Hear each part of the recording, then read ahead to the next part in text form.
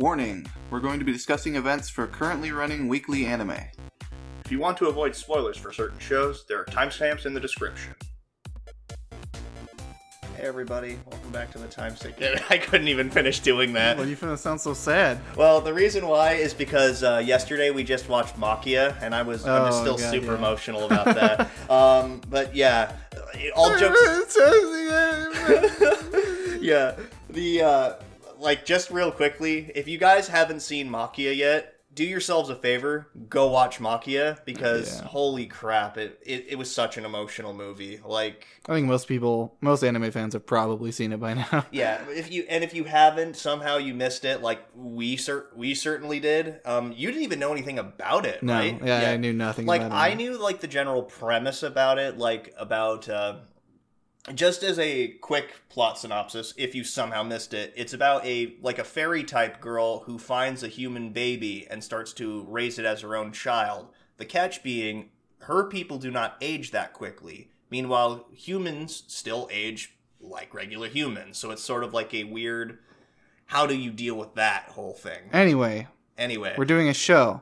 Yes, we are doing a show, that's right. So let's talk a little bit about that. For starters, welcome back, everybody. Yeah. I'm Jay. I am Rex. And this is the Timesync Anime Podcast. Once again, great to be back. Yeah, so we're going to be changing things up a little bit for anyone who's been watching this for a while. You know, we've been doing this weekly, but we've also wanted to do some side project videos where we do reviews and maybe some more talks about other things. But it turns out when you're working a full-time traveling job and you're only home on the weekends and you still have to catch up on all the anime that's going on, it doesn't leave a lot of time for everything. Yeah, no, it sure as hell doesn't. And then also having to schedule around recording and then social obligations like hanging out with friends, all that fun stuff. Yeah, so basically what this means going forward. We're going to be assassinating the CEO of YouTube. Because we need more time, and we need more watch time, and we have to take our new position as the YouTube overlords. No, we're not doing that. Everybody knows that first things first, that you can't assassinate him, you have to do something far worse to him, like Count of Monte Cristo him or Dishonored him. Yeah, we're going to be doing Quarterly reviews is the best way that we could determine would be the best way to describe it. Yeah, so we're going to be putting out a podcast episode every 3 weeks. Sometimes 4, depending on how long the core is going on for, how long certain things are going to be bleeding over. So basically what we'll be how things will be going forward in future seasons.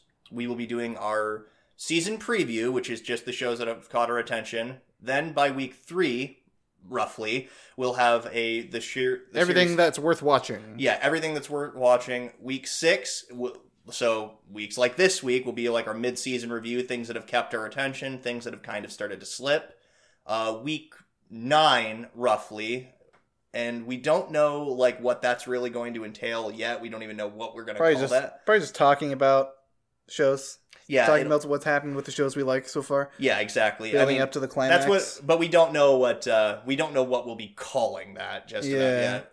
And then we're going to be doing our season review like we've been doing in the past, which that'll happen usually after the core's already ended. All the episodes for that series have already ended and concluded. That's what we'll be doing going forward. Another quick thing. Yes, we are aware that we missed last week. Rex, do you want to enlighten us? So, part of that was that I got sick again. Yeah. And part of it was also just contemplating how we want to do the channel going forward. Yeah. You said in your feverish delirium, you had started to contemplate things like this. Yeah, because we've had a review on the back burner for about 3-4 weeks now that we've been trying to work on, but we just haven't had the time for it, but it's something we want to do. Yeah, you've probably heard us bring it up in the past, actually, and if anybody was still curious about it, it still exists. We have a script ready to be reviewed, edited, etc., and actually make it into a video. The problem is, yes, doing this constantly kind of saps away motivation to actually work on side projects, while also still doing while still catching up on shows, meeting up with friends, playing D&D, playing Final Fantasy raid shit. Yeah. Stuff of that nature. Yeah, so for the foreseeable future, we're going to be doing quarterly episodes pretty much. Yes. Maybe sometime in the future we'll go back to doing weekly reviews, weekly talks about just the anime that's currently airing, because I love doing it, but there's just not enough time right now. Yeah, I love doing it too. Sometimes it does get a little difficult because there are just some episodes where we don't always have as much to say as other episodes. Yeah, so some weeks are just kind of like flatlined in comparison, and then there are just some shows that are kind of that we like to talk about, but are just kind of hard to talk about on a weekly basis because there's really not that much substance to them, stuff like that. So we're hoping with this new format there might be a little bit of time to experiment and stuff like that. And that's really what it's a combination of things. One, wanting to test out a new format just to see like how it goes, and two, actually being able to work on other projects. Yeah. So yeah, it's all a learning process because we never done YouTube videos before. Yeah, exactly. We are, and for every one of you guys that has actually stuck around for us for a long time, it's great to have you all back. Hope you guys can actually get used to this new format. Please forgive us. Please forgive us for our slights. So anyway, with all that out of the way, let's get right into the shows this week. So starting us off, and thank God it's starting us off, Attack on Titan Season 3 Part 2. This spared no expense getting us right into the thick of things. These first 2 episodes. Wait, is it 2? Yeah, it is Season 3 Part 2. 2 episodes, yeah. It's sort of like a Golden Kamuy situation where they just decided, hey, let's do 2 cores, but separate them into different seasons. It's very strange. First of all, we got to talk about the opening. I'm gonna be honest, I'm not as big a fan of it. Like, it's not bad. It's just, it feels like we're kind of retreading the same ground. Because it's pretty much the same song from the very first season, just a different part of that song. So it feels like we're kind of derivative, I guess. I will agree, yes. It is pretty much the same song. That being said, it's still... I liked it, so... Okay, and this might be a little bit of a controversial opinion. I really liked Red Swan, I believe the name of the last one? Yeah, I really liked that OP. Yeah, I liked it a lot too. It was something different. Like, every intro up to that point had been like the ridiculously like fast, bombastic, like sort of like getting you pumped up for it. That one was like more introspective and somber, which it was bizarre, but it was a nice change of pace. But now, after going back to this one, it just feels a little, like I said, derivative. That's the best way to put it. Is it bad? By no means no. The visuals are still pretty awesome. The song is still very good. I fucking love Linked Horizon. Linked Horizon is very good. The soundtrack in the show continues to be absolutely phenomenal. Like, it's Hiroyuki Sawano, so if anybody's surprised by that, then have you been living under a rock? So yeah, we're immediately back into the plot to go retake Shinganshina, yeah. As they call it, the town where it all began. Yeah, sounds like a Western thing. Well, the show has like a Western feel to it, kind of. Yeah, especially with Kenny and the way that he looked and stuff last season. Yeah, that's a good point. But I'm just saying, it just sounds like the man with no name visits the town where it all began. Yeah. But I really liking this.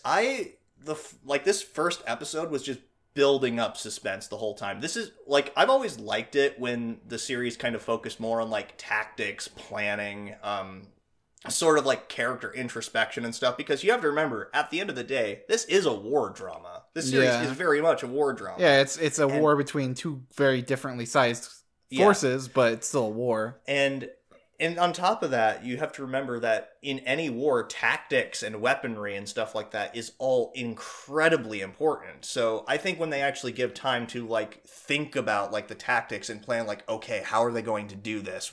How are we going to get around this? That's all very fascinating to me. Yeah, like seeing Erwin's train of thought about everything. Yeah, and seeing like, and then Armin thinking about like, they've got to be around here somewhere. This is way too easy.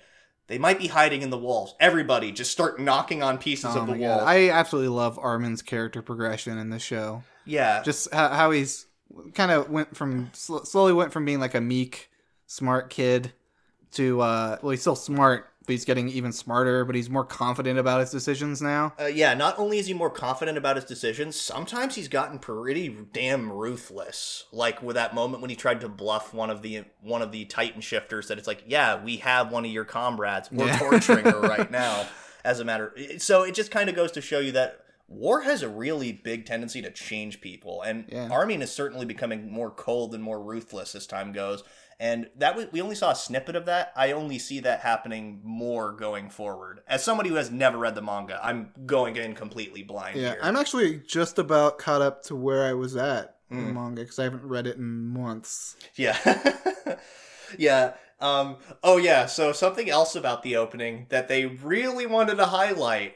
The basement. We're finally this is the season where we're finally going to see what's in the basement. The OP certainly spared no time showing, yes, the basement. We have not forgotten. The basement that we've been talking about for a long time, we're finally going back to it. But then after Bertholdt gets found and immediately proceeds to kill someone, and then Levi just jumping into action and just stabbing him in the neck. That scene was so cool. He was just chasing him down the wall with the sword in his neck. Yeah, and then how Bertholdt immediately shifts into the armored Titan, and then as he hits the ground, and then seeing on the horizon all the other Titan explosions just going. Yeah, that was weird because I didn't think that normal Titan shifted. Yeah, I didn't either. It's just, I don't know if that was just a directorial decision or if that was something that... Oh, no, that's... they were obviously people that turned into Titans right there. Yeah.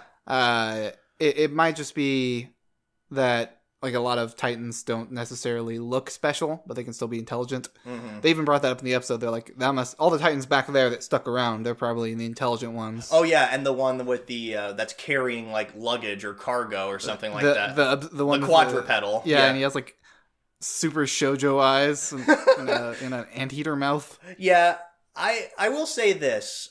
The Titans have gotten progressively less scary as the series has progressed, and that's in part, because we know more about them. They've always been goofy, but yeah, they always have been goofy. Yeah, and I think that helps the spookiness.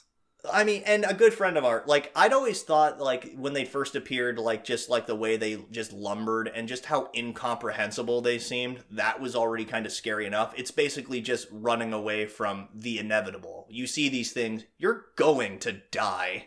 Because no matter how quick you run, they will catch up to you. Unless but then they started on the ugly dimensional maneuver gear. But then you have the Titans that are running around with finger guns and stuff like that.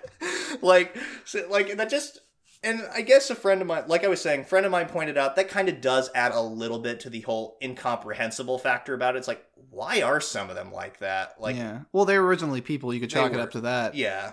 But it is very strange to look at nonetheless. And it kind of does make me feel a little less frightened of them and just kind of go, really? This is what we're afraid of? I think it helps that the characters take it entirely seriously. Yeah. Definitely helps put you in that situation. Also, so I want to talk a little bit about Erwin, actually, in his whole, the Scout Squadron has gotten weaker speech. I didn't really like that speech. From a narrative standpoint, I kind of get it.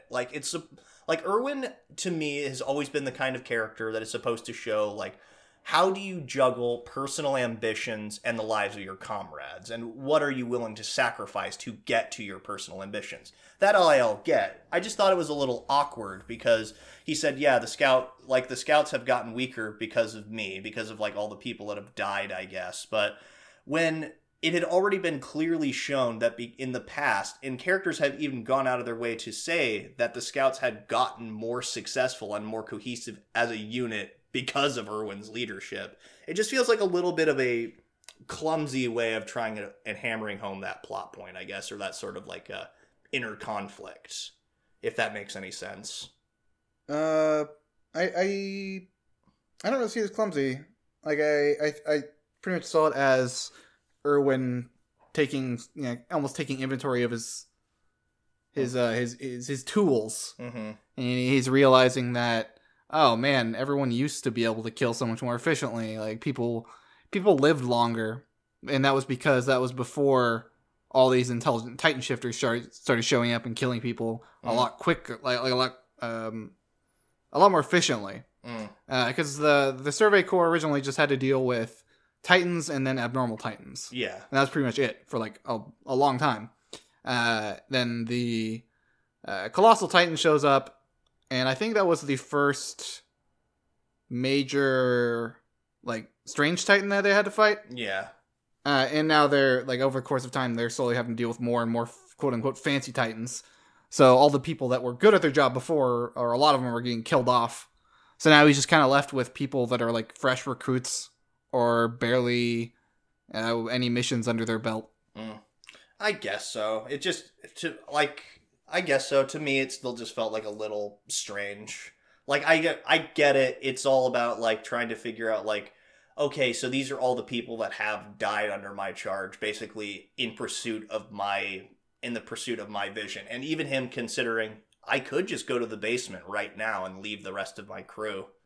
Like, that was actually kind of a chilling moment. Like, thinking, oh, geez, he'd really go that far? Yeah, I like the visualization of, he's like, I've gotten here on a mountain of corpses. Oh, yeah. And just showing him standing all those dead bodies. It reminds me of a very similar visual to Griffith from Berserk, actually. If you've never read or watched Berserk, basically, Griffith's grand vision was always going to this castle that always seems so far away. And somebody, like, tempts him with basically, like, this stairway of corpses to the castle. And it's just, like, a few more like, look at all the corpses that have already, like, gotten here. A few more wouldn't hurt, would it? And it's a pretty similar concept. So, Armored Titan fight. Yeah. Good God, it was so cool. It definitely gave me flashbacks to when they first fought. Yeah. And when, what's his face? Bertholdt? Bertholdt, yeah, just fucking fell off the top of the wall. Yeah, but that whole fight where he, like, grabs him and starts breaking his neck. Oh my God.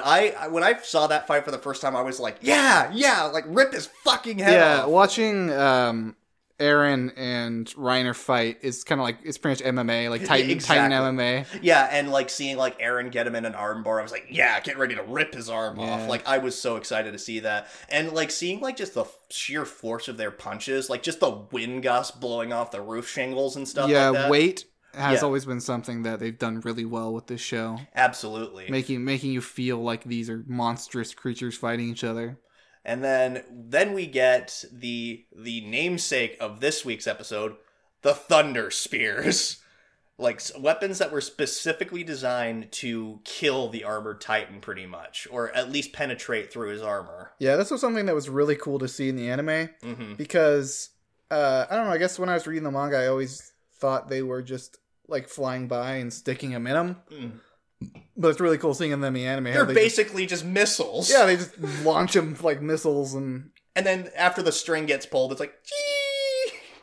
Like, it actually, like, starts to burrow deeply. I don't think so. No, when they pull out the string, it just detonates it. Yeah. And it was still just really cool to watch. Mm-hmm. Like, and then, like, just that moment when Reiner realizes, like, oh crap, these actually can break through.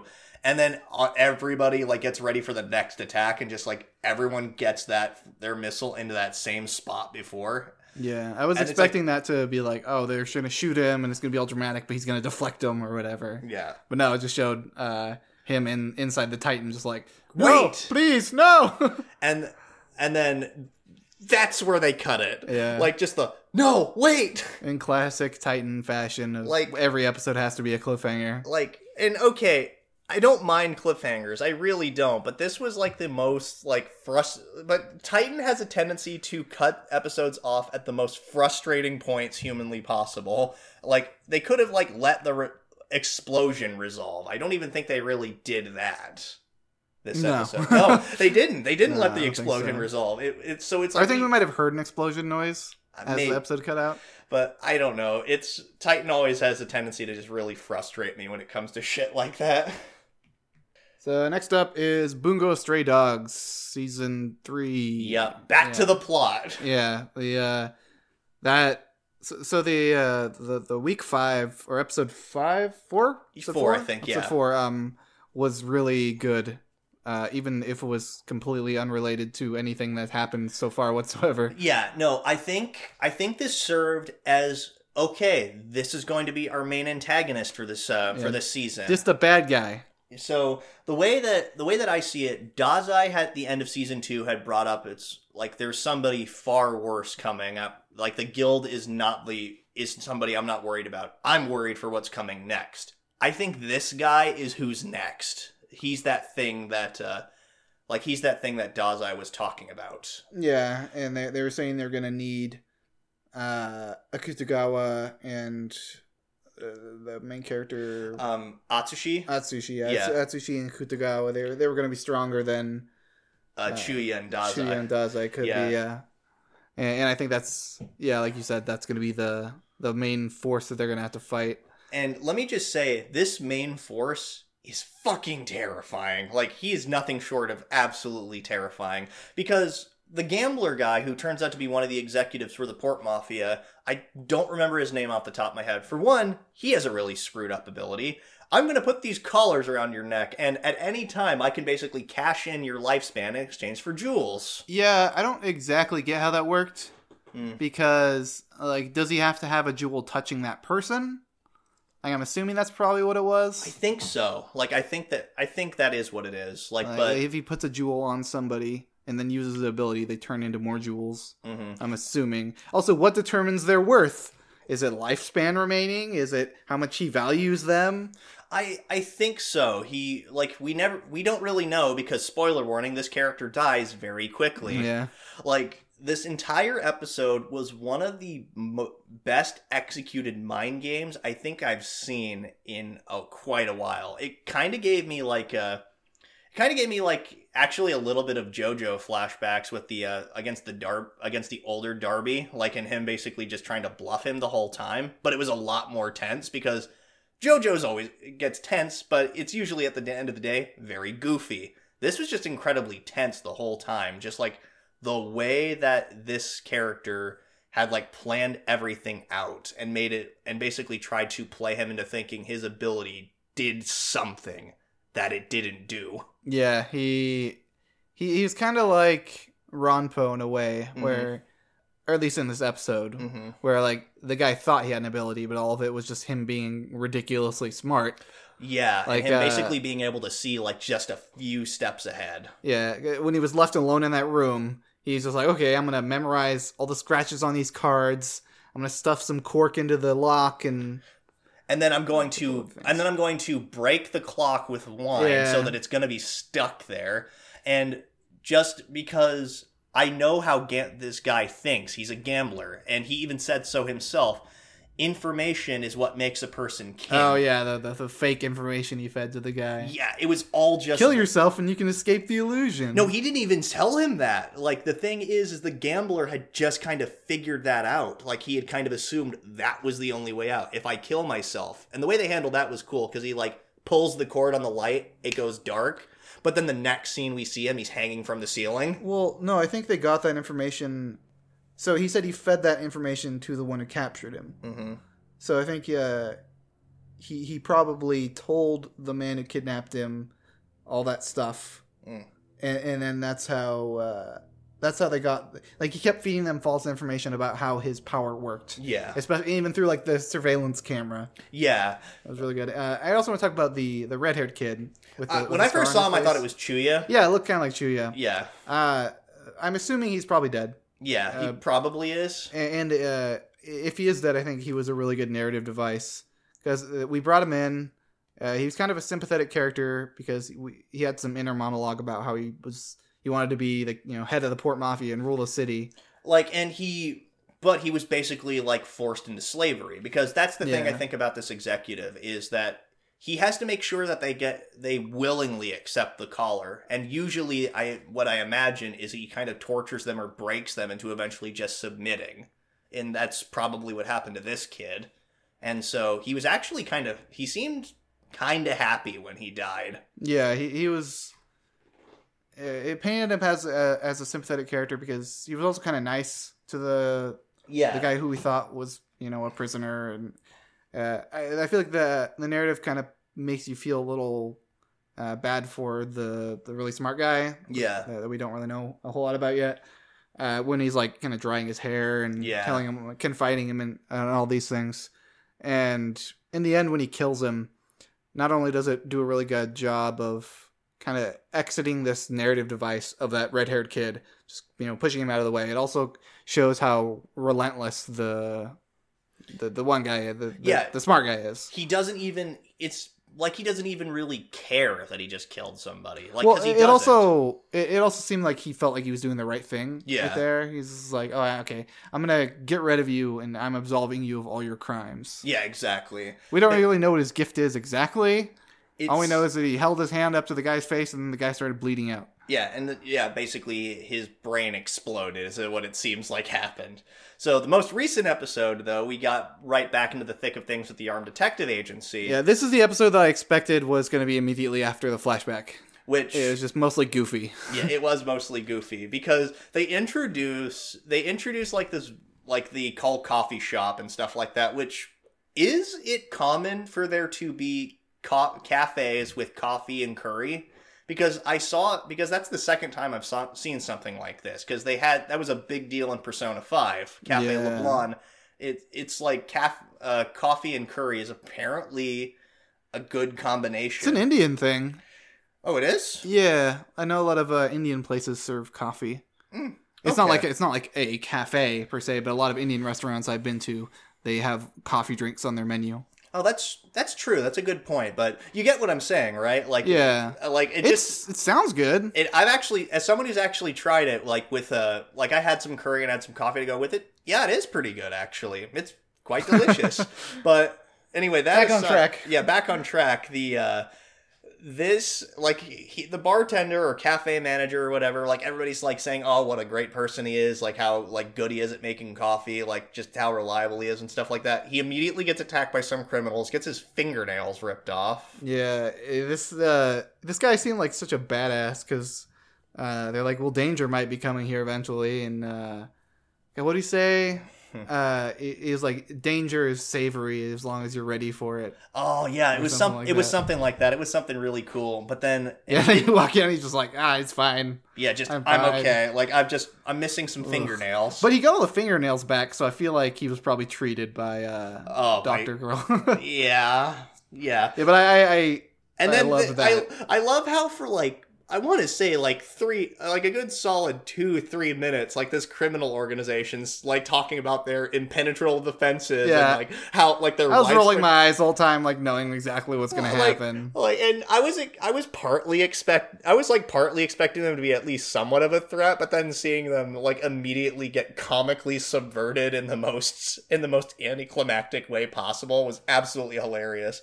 Like, this show really knows how to juggle, like, seriousness and comedy in a really organic way, I think. Yeah. Like, it was, I loved how they had fun, and they were just, like, chilling out the cafe. Like, when the first shot of them, where they're all just, like, bleh, at the table, like, falling asleep. And it's everything's all nice and cheerful, and then the moment they learn that their coffee man was attacked, like, they just have, like, these fucking murder face, and they're, like, like, how dare they harm our coffee man? Yeah, exactly. And then... like, even Atsushi, who is normally, like... usually so calm. Yeah. He was super pissed, too. Yeah, and then, like, the other part of this episode was, or the next episode, or, no, it was part of this episode, my bad, was trying to get, Kutai, I believe his name is, like, the hacker man.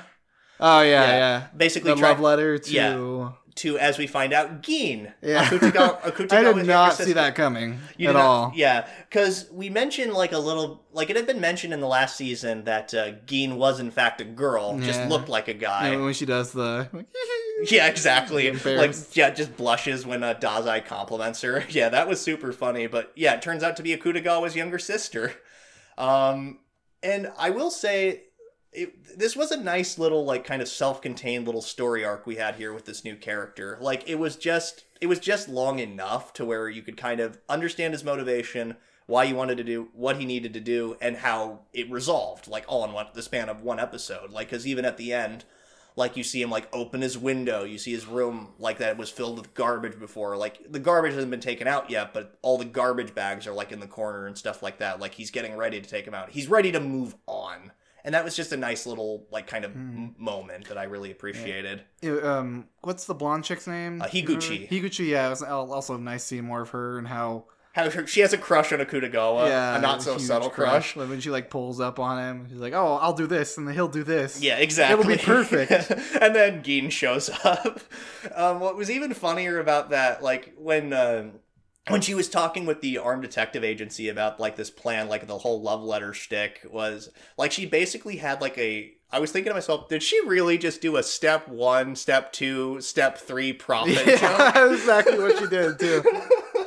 I was like, are you serious? Like, I just thought it was so funny. It was great. I like Higuchi. I like all the characters in this show. Like, they're all entertaining. And this was, like, a kind of perfect, kind of setting us into, like, I think Katai is going to be a big part of the story. Like, otherwise they wouldn't have given him his own episode, pretty much.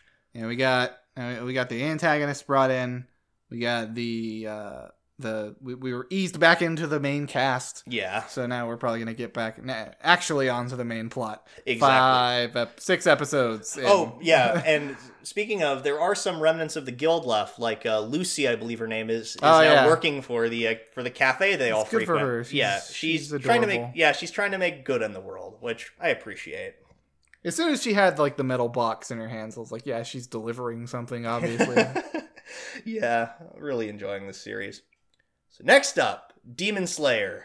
So good. Oh, it's so pretty. Yeah, the show is so pretty. This is my favorite show this season so far. I'd say if it's not my favorite, then it's definitely in my top 3 this season. It's kind of hard to say what is actually my favorite, but this one is really good. Yeah. It was really fascinating seeing all the details about how the Demon Slayers get their sword. And it's figuring out how the Demon Slayer Corps actually works. Like, this is how you kind of pace out, like, what an organization does. Like, it's kind of like what they did in Psycho Pass a little bit, like, kind of introduce you, like, slowly into how the organization functions, like, and, like, figuring out what their weapons do, stuff like that. And that's all really fascinating. Like, some people might find that boring, but it definitely gives more life to the world, I think. And I think that's super important with a setting like this. And seeing the test was super cool, by the way. I was not expecting to actually feel sympathy for a horrendous demon who was voiced by Dio. I was not expecting to feel sympathy for him, but somehow it managed to get me to feel sympathy. It probably helps that that's Tanjiro's main. That's how he sees things. Yeah.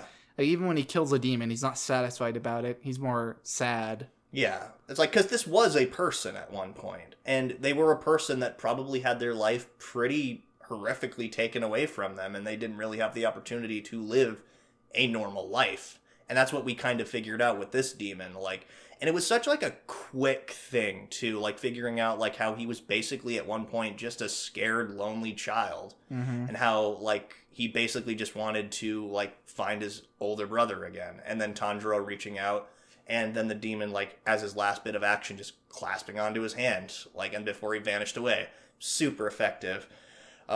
We got introduced to, I think, at least most of, like, the main cast that we've seen in the intro so far, with the exception of Boarhead Man. Yeah, Boarhead Man is the only one who we haven't seen. And I'm pretty sure he's, like, one of the, like, a section commander or something like that. Like, he has to be. Like, because he's not one of the recruits, as far as we can tell. Could be a different recruit from somewhere else. Could not even be a Demon Slayer. He could just be a guy that goes around fucking tearing up demons by himself or something. Oh, God, that'd be horrifying. I would love that if he just shows up and just, like, starts tearing shit up. Yeah, that would... I think we said last... 2 weeks ago. Yeah. I think it could be the guy who's an asshole in the selection exam. Could be, but probably not. Yeah, probably not.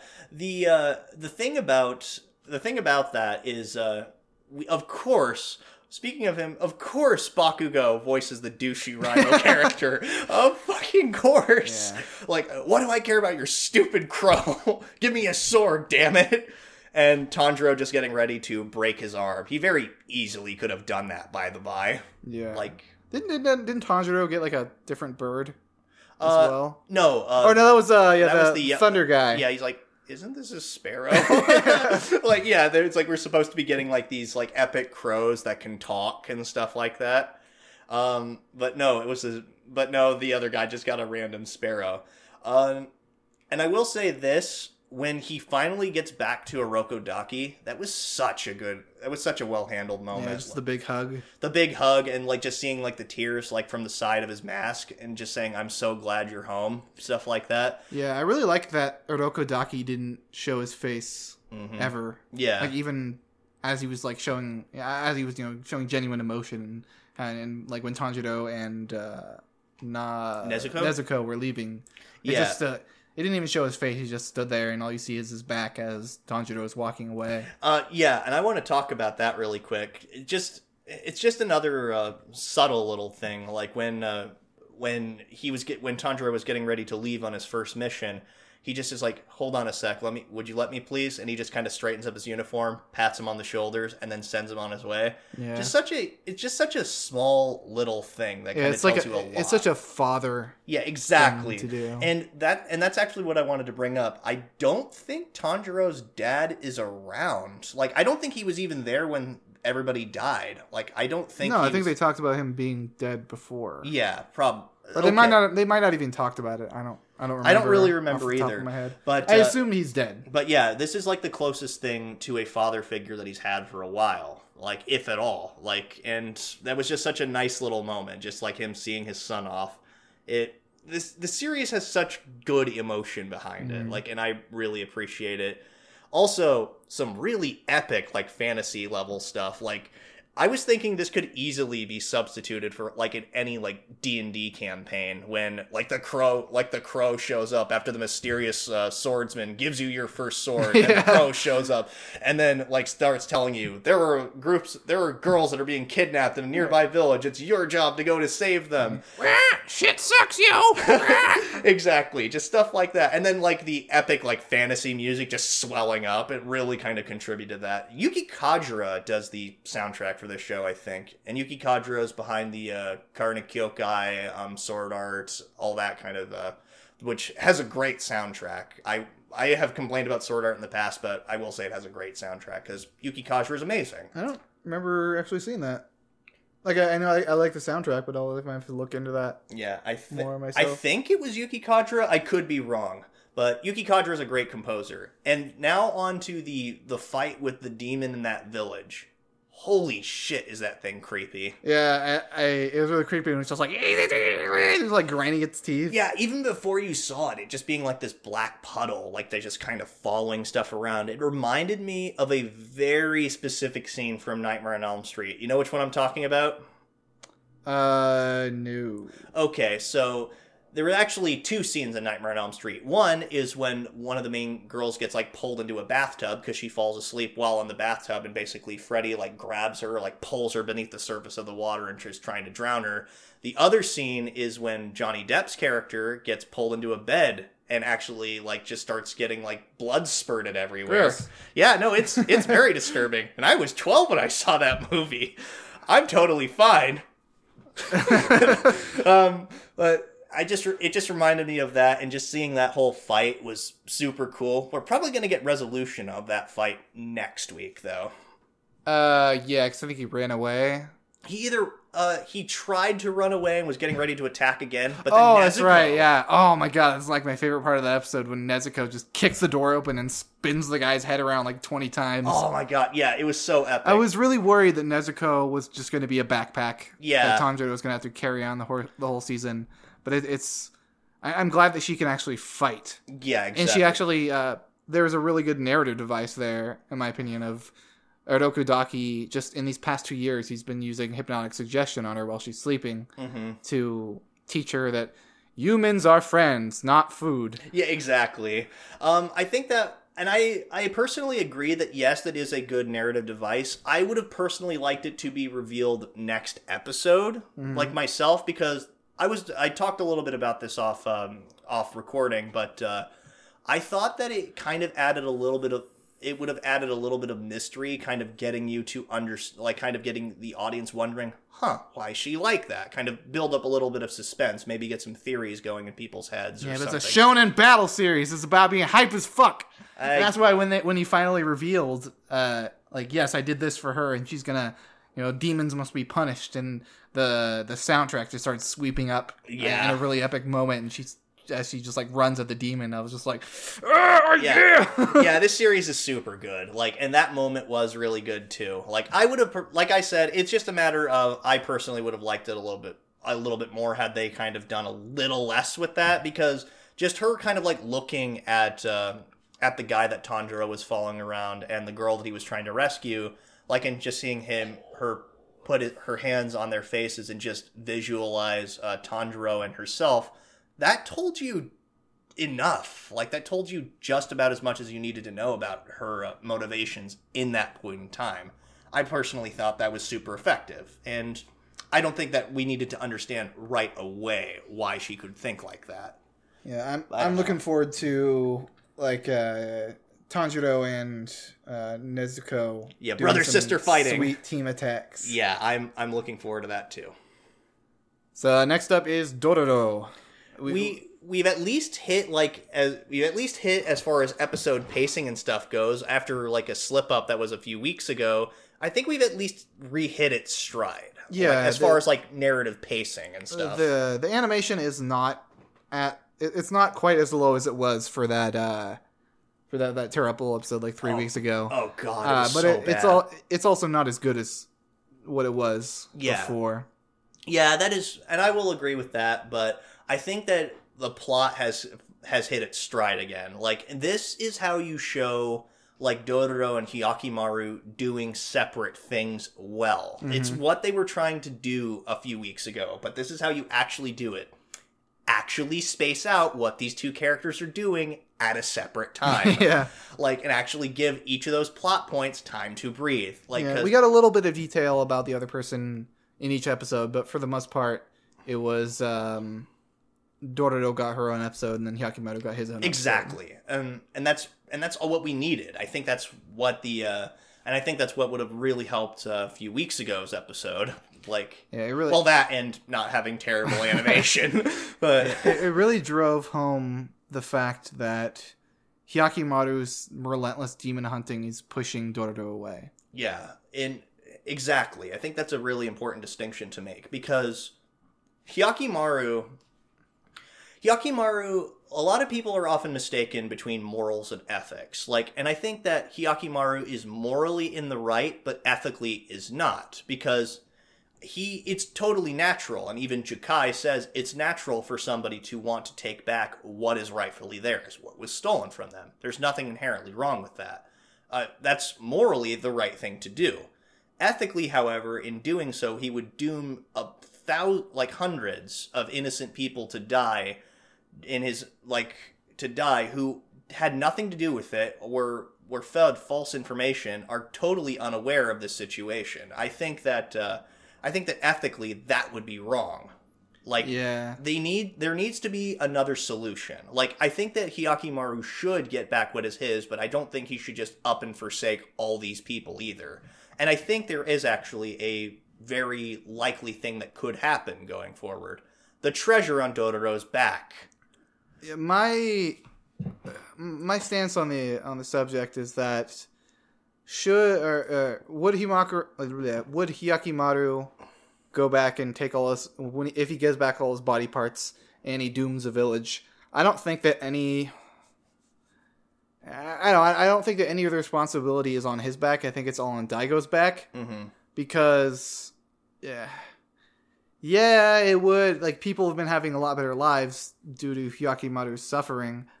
But at the end of the day, it's Daigo who started all that in the first place. I think Daigo's people need to be revealed the truth. I think they need to figure out that the person they've been serving is a liar and a thief and deserves every amount of punishment coming his way.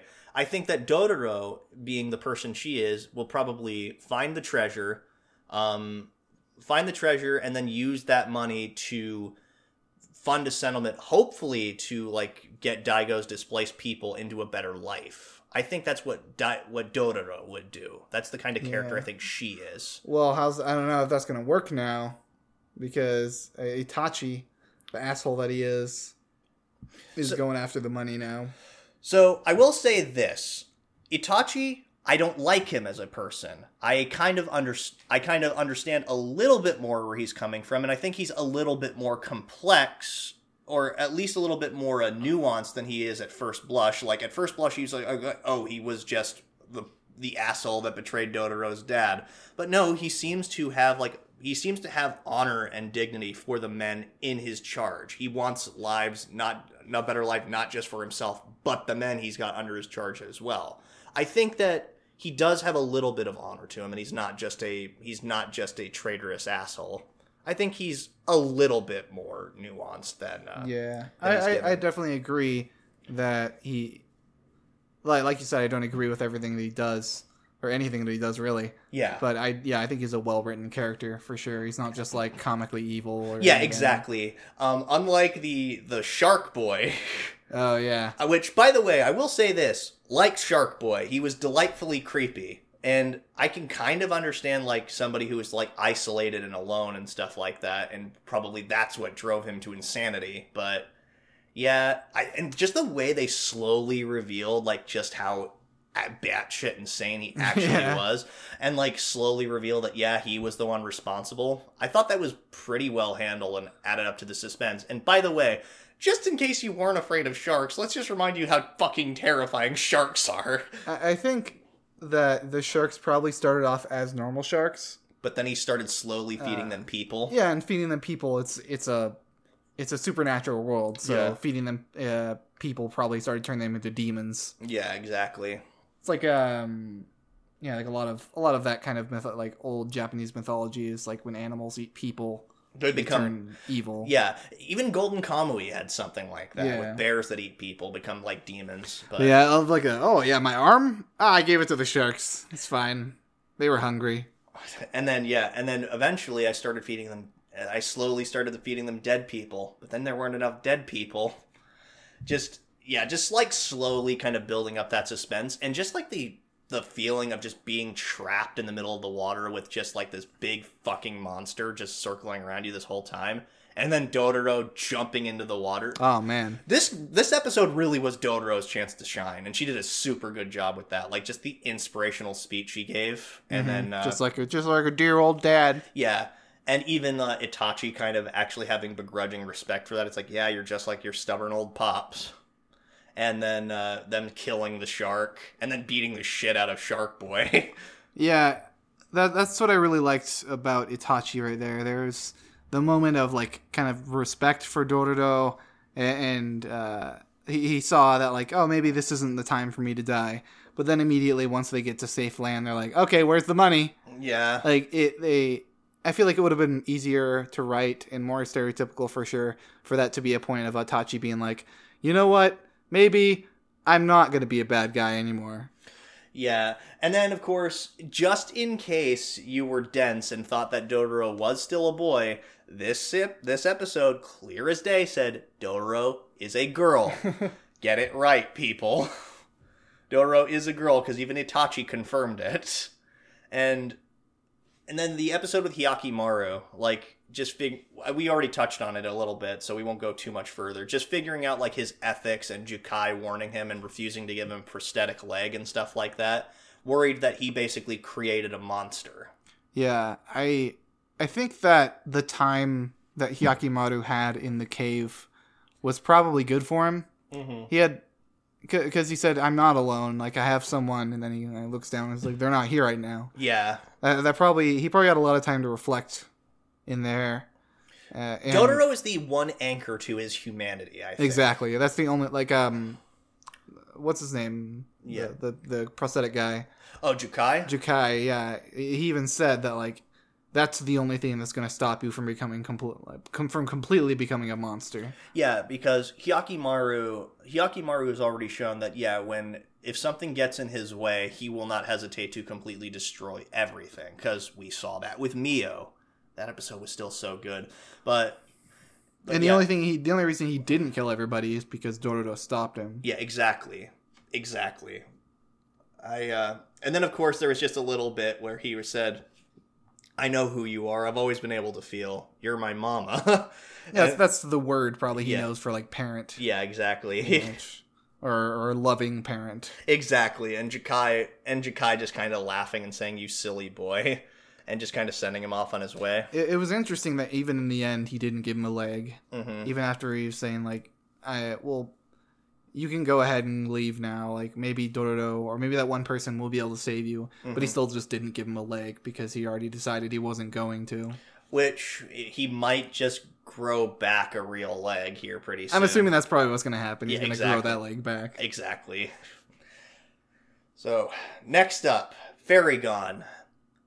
Well, the concept for the show is still awesome. There are still some really like creepy, cool moments, but I think that generally speaking, in terms of like characterization and plot, the show is kind of all over the place. Yeah, like the soundtrack kicks in, the really well choreographed fight scenes start happening. I'm like, oh yeah, they're doing the fighting thing. Yeah, and then it's just like, and back in year 5782 5743, and just like constantly jumping back and forth between years. I think you very audibly said, "These years mean nothing to me." Yeah, exactly. Because like I'm not invested enough in the story to really be paying attention to the timeline.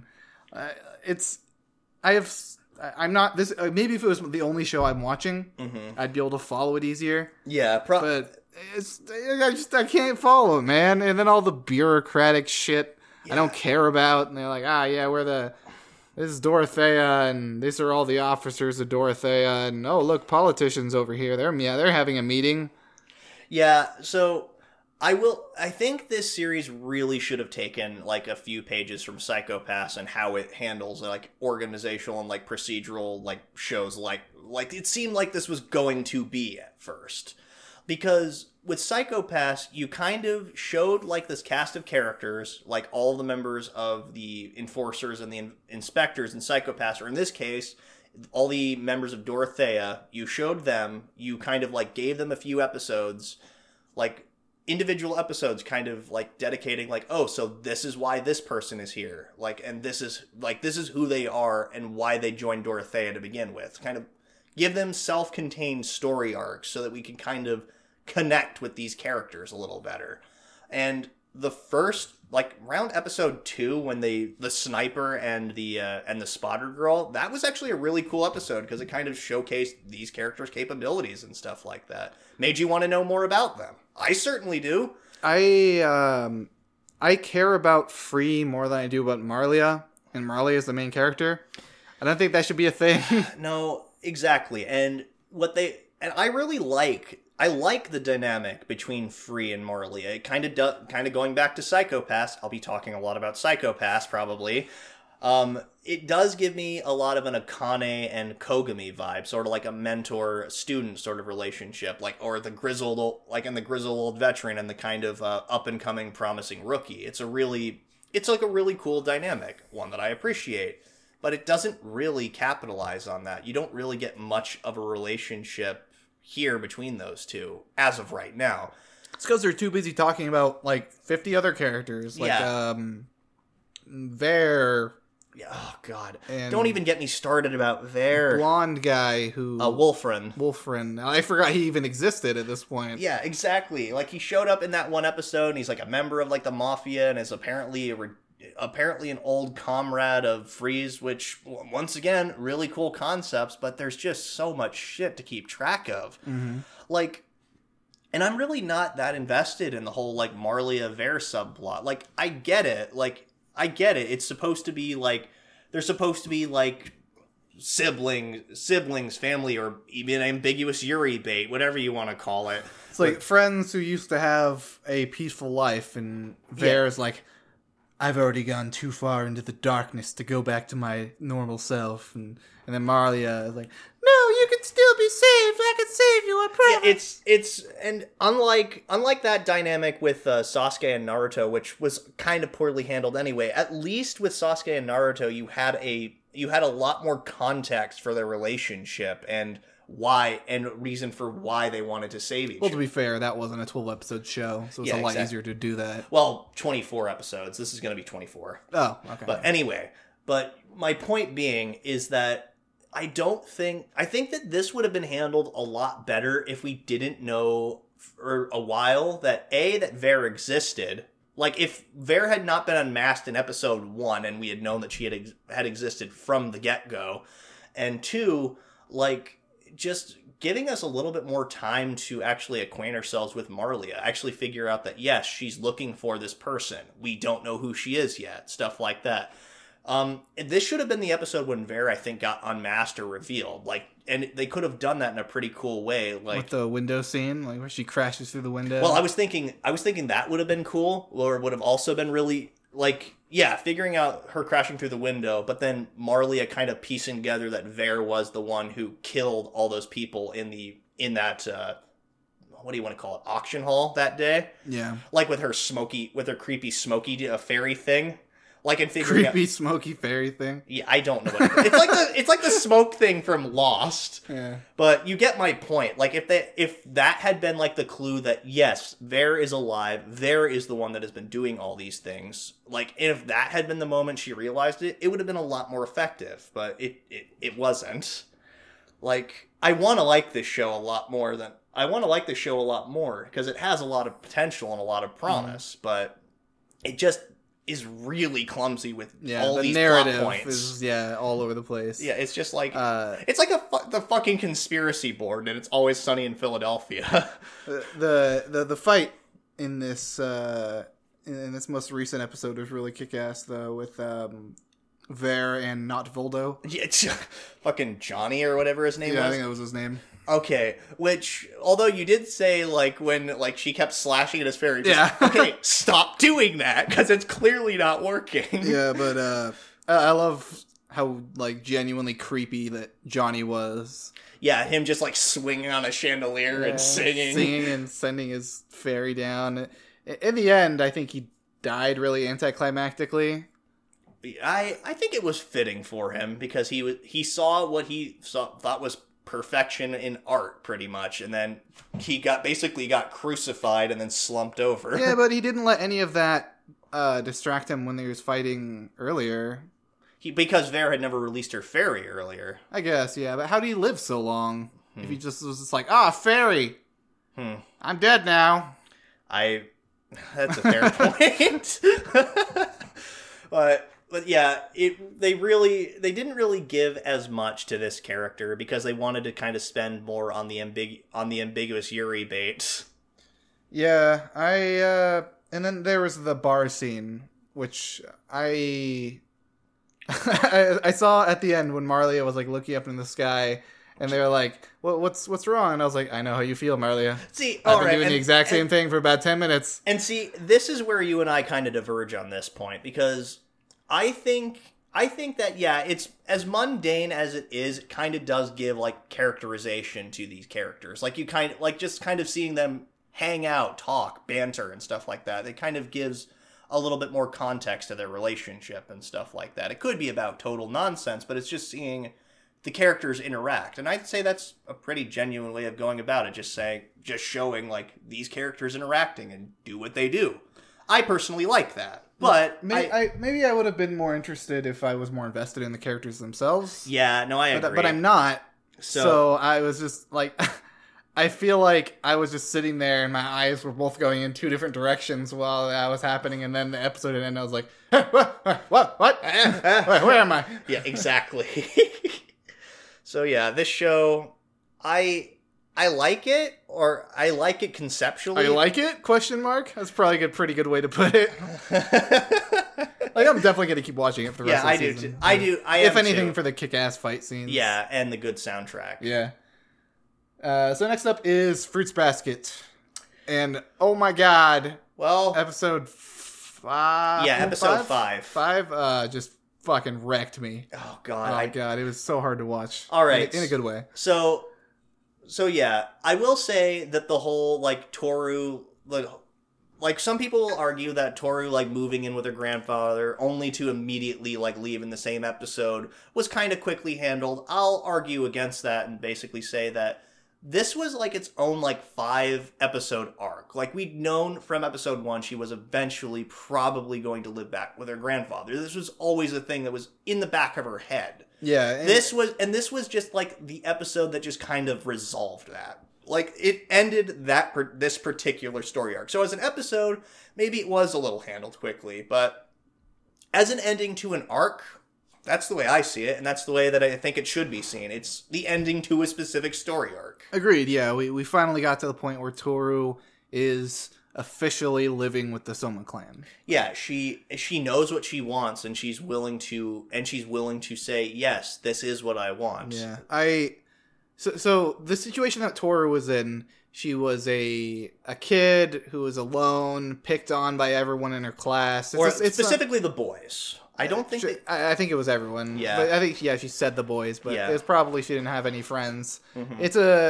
It's a story we've seen 100 times. Yeah. When she finally moved in with her grandpa and the whole family was there, like, it was obvious that, like, oh yeah, they're the assholes. They're going to be the heels in her story. And although seeing senile grandpa just slap him in the face and say, "Don't worry about it, Toru. They're just terrible people." The combination of everything we know about Toru so far and how like good of a person she is, combined with just the delivery of it, the delivery of the lines when she finally just starts breaking down and crying. Oh my god, it was so good. It was such a generic situation that was made into an amazing one. Yeah, absolutely. And, like, as I've said time and time again on this show, like, I don't have a problem with tropes so long as the author gives their own unique spin to it. Like, as long as they're able to keep it entertaining or engaging or bring something new to the table. And I feel like they did that perfectly with this. Yeah, and also going back to your senile grandpa comment, I think he's the character that he's so old that he just doesn't care most of the time. Yeah. But he's still there. He's still all there. Yeah, like, part of me, and I was actually wondering, like, he kept referring to Toru as Kyoko. Part of me wonders if that was an intentional thing, like, or if he had just... Isn't that her mom's name? Yeah, Kyoko is her mom's name. Or if it was just because he reminded her he was reminded so much of Kyoko just by looking at Toru. It was something like that. I don't really know. But, yeah, senile grandpa, or at least semi-senile grandpa. Yeah. I also think the line where he said... these people suck. Yeah. But they're still my treasured family, and this is still my treasured home. So I still want to be with all of them. I can put up with their stuff. But you don't have to. That was such a real statement. Yeah. Like, there's a lot of people who put up with their family because they love them, but they they don't necessarily, they wouldn't show them off around town. Yeah, exactly. Necessarily. Exactly. And then that episode was super good. We also finally got, like, the namesake for the show, like, because I didn't know why they called it Fruits Basket. Like, I really and I didn't even know what the Fruits Basket game was, but it finally makes so much sense. Like, okay, children, we're gonna play the Fruits Basket game. Okay, Honda, you're the rice ball. A rice ball is not a fruit. It was so sad seeing her smile. Like, rice balls are tasty. And she's just sitting there smiling while everyone else gets to play the game. Yeah. It's, like, it was just heart-wrenching. And then finally, like, when she was, like, walking home with both Kyo and Yuki, like, and it's like the rice ball's finally been chosen, it's just like, oh, my heart. Like, this series is so good. And then the most recent episode, we get a little bit more, like, into Hana and Uo, Toru's friends. They're such good friends. They really are. It's like the weirdos. Yeah, they are the three weirdos that finally exactly. found other weirdos so they could finally hang out. Exactly, like, because you got Delinquent Girl, the girl who's obsessed with the occult, and then just Toru, who's kind of an airhead. Like, and I've said it before, I'll say it again. Toru is perceptive. She's more perceptive than she lets herself on to be, or at least sees herself, because maybe she's always been kind of led to believe that she was kind of stupid or not really, and kind of always just someone who didn't really deserve that much attention. Oh, she's just weird. So it's just kind of cool to see like how she has like such good friends. And Yeah. like the scene where they all three are just sleeping over and just like laying in bed together and just like happy. It was a cute moment. When they came over to investigate everything, there was a really subtle moment when everyone was sitting together and Tora was like, "I have a fun idea. Let's play Rich Man, Poor Man." Oh, that's right. And then you see Yuki smile a little bit. Mm. I thought that was really, really well done and subtle because Yuki's. I think it was a few episodes ago. He was talking about how he wanted to play with everybody, but he never really got the chance to. Oh, that's right. Yeah, I'd almost I remember that being a plot point. But I didn't notice like him smiling. But yeah, seeing him actually want to interact with everyone, that was a really nice moment. And then more family complications when we get introduced to two more members of the Soma. Little German boy. Yeah, which as somebody who studied German in college, like, and actually kind of understanding what he's saying, it's pretty funny. I liked it anyway. Yeah, he's half German. He's only half German. And so he can speak half German in his sentences. Yeah, exactly, because that's totally how bilingualism works. These two new family members, I was like, well, when did Mori and Honey leave the host club and join Fruits Basket? Oh my god, you're right. That's what they reminded me of so much. I would not be surprised if it was Travis Willingham and Lucy Christian voicing them in the dub. Like, if that is the case, then I will laugh my ass off, because that's downright hilarious. But yeah, Hattori he's kind of creepy, actually. I think that's the point, because he's the family's reset button, essentially. Yeah, exactly. He's the one who goes and resets the memory of anyone who doesn't, or anyone who finds out the Soma's secret. Exactly. Which is something we're going to be dealing with soon, because when he called Toru out to see him and not tell anybody. Oh god, yeah.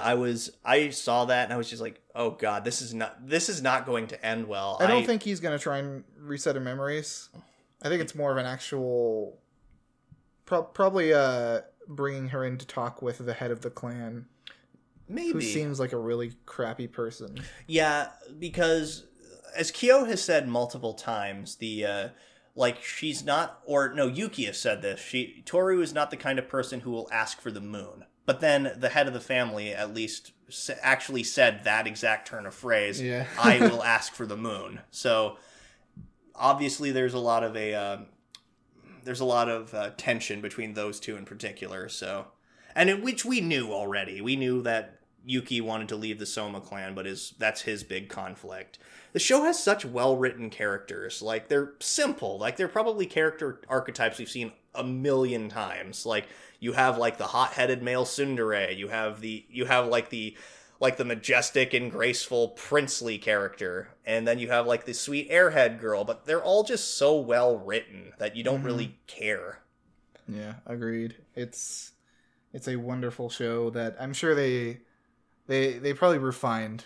I would say, since their original run. It actually kind of makes me want to go back and watch the original series just to see it, because I'd like to watch the original series dubbed, and then I'd like to rewatch this series dubbed just to partially see like how the voice actors themselves improved, because it's the same cast. Mm-hmm. It is the same cast in English as it was like 14 years ago. But so next up, for the first time in a while that we're going to be talking about this show, Helpful Fox Senko-san. Well, yes, it's still very relaxing. Yeah, to watch this show every week. I think Giguk said it best in his video. It's basically like the closest thing to HP recovery that a show is. Which, yeah, it's such a soothing show. Like, and I want to say that I think it's actually a really nice tactic, like showing that Senko isn't completely perfect. Like, she's not like a perfect girl who's capable of doing like everything around the house and stuff like that. She's actually kind of got things that she's not good at. Even after being alive for 800 years. Yeah, it humanizes her in a way and kind of makes her a little bit more relatable and not like some like trophy wife material pretty much. And like just seeing her, and it's actually kind of adorable, like seeing her absolutely freak out when all the electronics are going. And her, yeah, and her like one thing starts and then another thing starts. Yeah, and then like It's super adorable, like, watching her, like, kind of talk to the machines as if they were, like, actually sentient and saying, let's work hard together, okay? It was just such a sweet I'll be in your care today. Yeah, it was such a sweet little moment. I really liked it. And, like, her just hiding after the breaker tripped, and then Kuroto knowing exactly what to do. It's like, oh yeah, the breaker's just off. Yeah, it definitely creates an interesting dynamic between the characters of... like you said, she's not perfect. She doesn't know everything, so he can help her with, like, modern day stuff. Exactly, which I thoroughly appreciate. And then the most recent episode, we got introduced to the second Fox girl, Shiro. She's kind of a little bit of a bitch. She seems like she's trying to be super perfect, but she's not. Yeah. She's, like, really trying hard, like, I have to be the best Fox girl ever. Exactly. And then of course, Kuroto's, like, obsession with fluffing their tails, like, and her just, no, don't touch my tail. Yeah, so I'm assuming she was like, I'm gonna seduce you, and you can have sex with me, and I'll take care of all of your physical desires. And she was fine with that. But when it came down to, like, when she's like, okay, you bring out your desire, it's to fluff my tail. Yeah. And she's like, no, you can't do that. Yeah. Like, I mean, that's a little weird. That's a weird, like, line to draw. Yeah, exactly. And then, like, seeing her just, like, run out of the house or or phase through, I guess, is the more accurate way. And then, like, into the neighbors, who is, like, at least 5 steps away from being, like, a crazy cat lady. I'm assuming she's probably an artist. Yeah. Like a manga artist or something. Yeah, because she's, like, always in her house. She's, like, complains about how she's always up working on stuff and how she is just kind of frustrated with stuff. It's just, all I want to do is pet cats for the rest of my life. Come here, imaginary cat. Yeah, Tama. And then, like, and then Shiro shows up through the wall and is like, I'm done for today. I'm just going to bed. Yeah. Which makes me wonder if Shiro's going to end up being her caretaker for the time, like, going forward. I would actually kind of like that, because I want to actually see more of this neighbor character. She seems like she'll be pretty fun. So, the bath scene recently, it impressed me so much, because when Senko, like, you know, went in, there was kind of that, like, little bit of, oh, she's naked and I'm embarrassed about it. And then, but for the most part, it was Kuroto thinking, okay, we're gonna bathe together, and it's very soothing to get, like, my back scrubbed. And the reason he wanted to see her wasn't to see her naked, it was just to see if she actually had her tail connected. Yeah, exactly. And yeah, I was actually, like, impressed with that as well, because it reminds me a little bit of Aragi bathing with Shinobu in the Monogatari series, because while the two of them bathe together, and while there is lolicon nudity in both series, there's no, like, real sexual undertones really between those two characters. There weren't really any sexual undertones between these two characters. Exactly. They remain entirely wholesome. Yeah, exactly. Like, and while Araragi is a definitely more perverted character, like, there was just nothing there between him and Shinobu, and it kind of took similar cues from that, which I appreciate, because I absolutely love the Monogatari series. Mm-hmm. But it just basically how even Kuroto said it himself, they're family, pretty much, and he sees her just like a member of his family, so of course it's not going to be weird. Yeah. There's nothing sexual about it. Yeah, it was almost like a parent bathing with her child. Although from Senko's perspective, she was the mom and he was the kid. And then even the way he started using his hands like a water gun. I win. I shot it farther. Yeah, exactly. This show is just really wholesome and cute. If anything has shown me that this show is wholesome, it was that episode. Exactly. So next up is the lifestyle of Hitoribochi, or Hitoribochi's lifestyle. Yeah, or just Hitoribochi is what I've been calling it. This series is just cute. Yeah, it's a really cute comedy. Yeah, exactly. So far, let's see, there was... The most last week's episode was just figuring out just how unfortunate Aru really is. Oh, yeah. She just goes to school. Oh, it was like, first it was the backpack. Yeah, it was just like an elementary school backpack. And then the next day it's somehow an entire outfit. Like, how gone does she has to be? Like, just how? How is that even possible? Although I love how she just tries to salvage it. Yeah, like, I'm her younger sister Mieru. Oh my god. Like, and the thing about Aru is she's like a character who is so unfortunate that her misfortune circles around to being fortunate again, because everyone around her was convinced she was just doing it for Nako's sake in the end, just to make her laugh. So, in some regards, yeah, I'd say that she kind of just has that effect. It just circles around, like, all the way around to being fortune. Yeah, and it also kind of helped Nako a little bit, I think, too, because it painted her in a different light for the rest of the class. Like, oh, she's just laughing. Yeah. Maybe she's actually a little friendlier than she actually seems. Yeah, because everybody's convinced that she's a delinquent, which she isn't. She just kind of looks like that. But, and the other part of this episode was Aru being in the tennis club and then challenging Nako to a game of tennis. I loved the dramatic theme song they give to Aru as she was just trying to serve over and over and over and over again. And her failing repeatedly. And just seeing, like, Nako, like, kind of cunningly strategize and just saying, she's actually in a disadvantageous position. Yeah. If I just kept letting her serve, I have a chance of winning. Serving's the hard part. Yeah.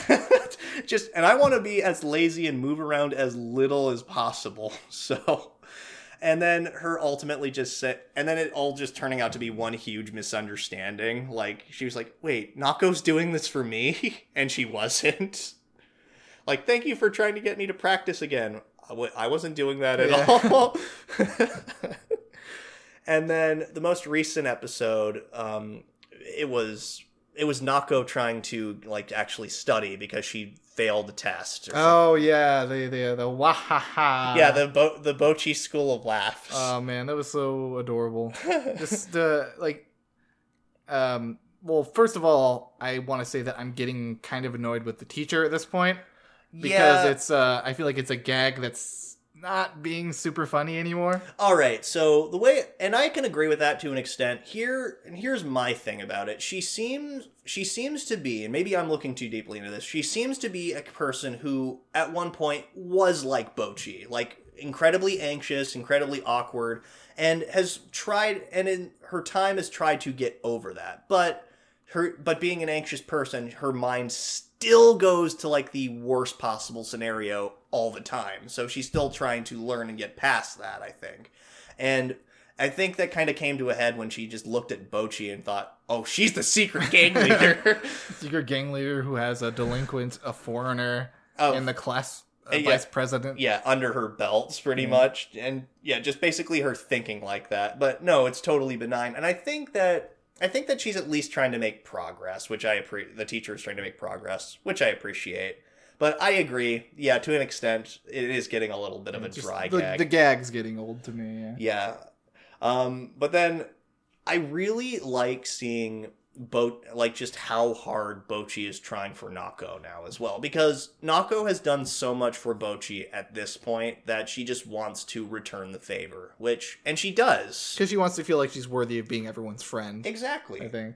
I think there's that in here, her just wanting to repay the first real friend she's had ever since she entered middle school, which I really enjoy. Mm-hmm. I thought it was just a very sweet moment, and even her just kind of embracing the wah-ha-ha in the classroom, and everybody just looking at her kind of strangely. Yeah, I love the ending. Yeah, the ending thing we got for this episode. Yeah, it's we need to. It's like, what's next is we need to make a school theme song for the School of Laughter. Don't add weird details to it. And then it was just the school theme song.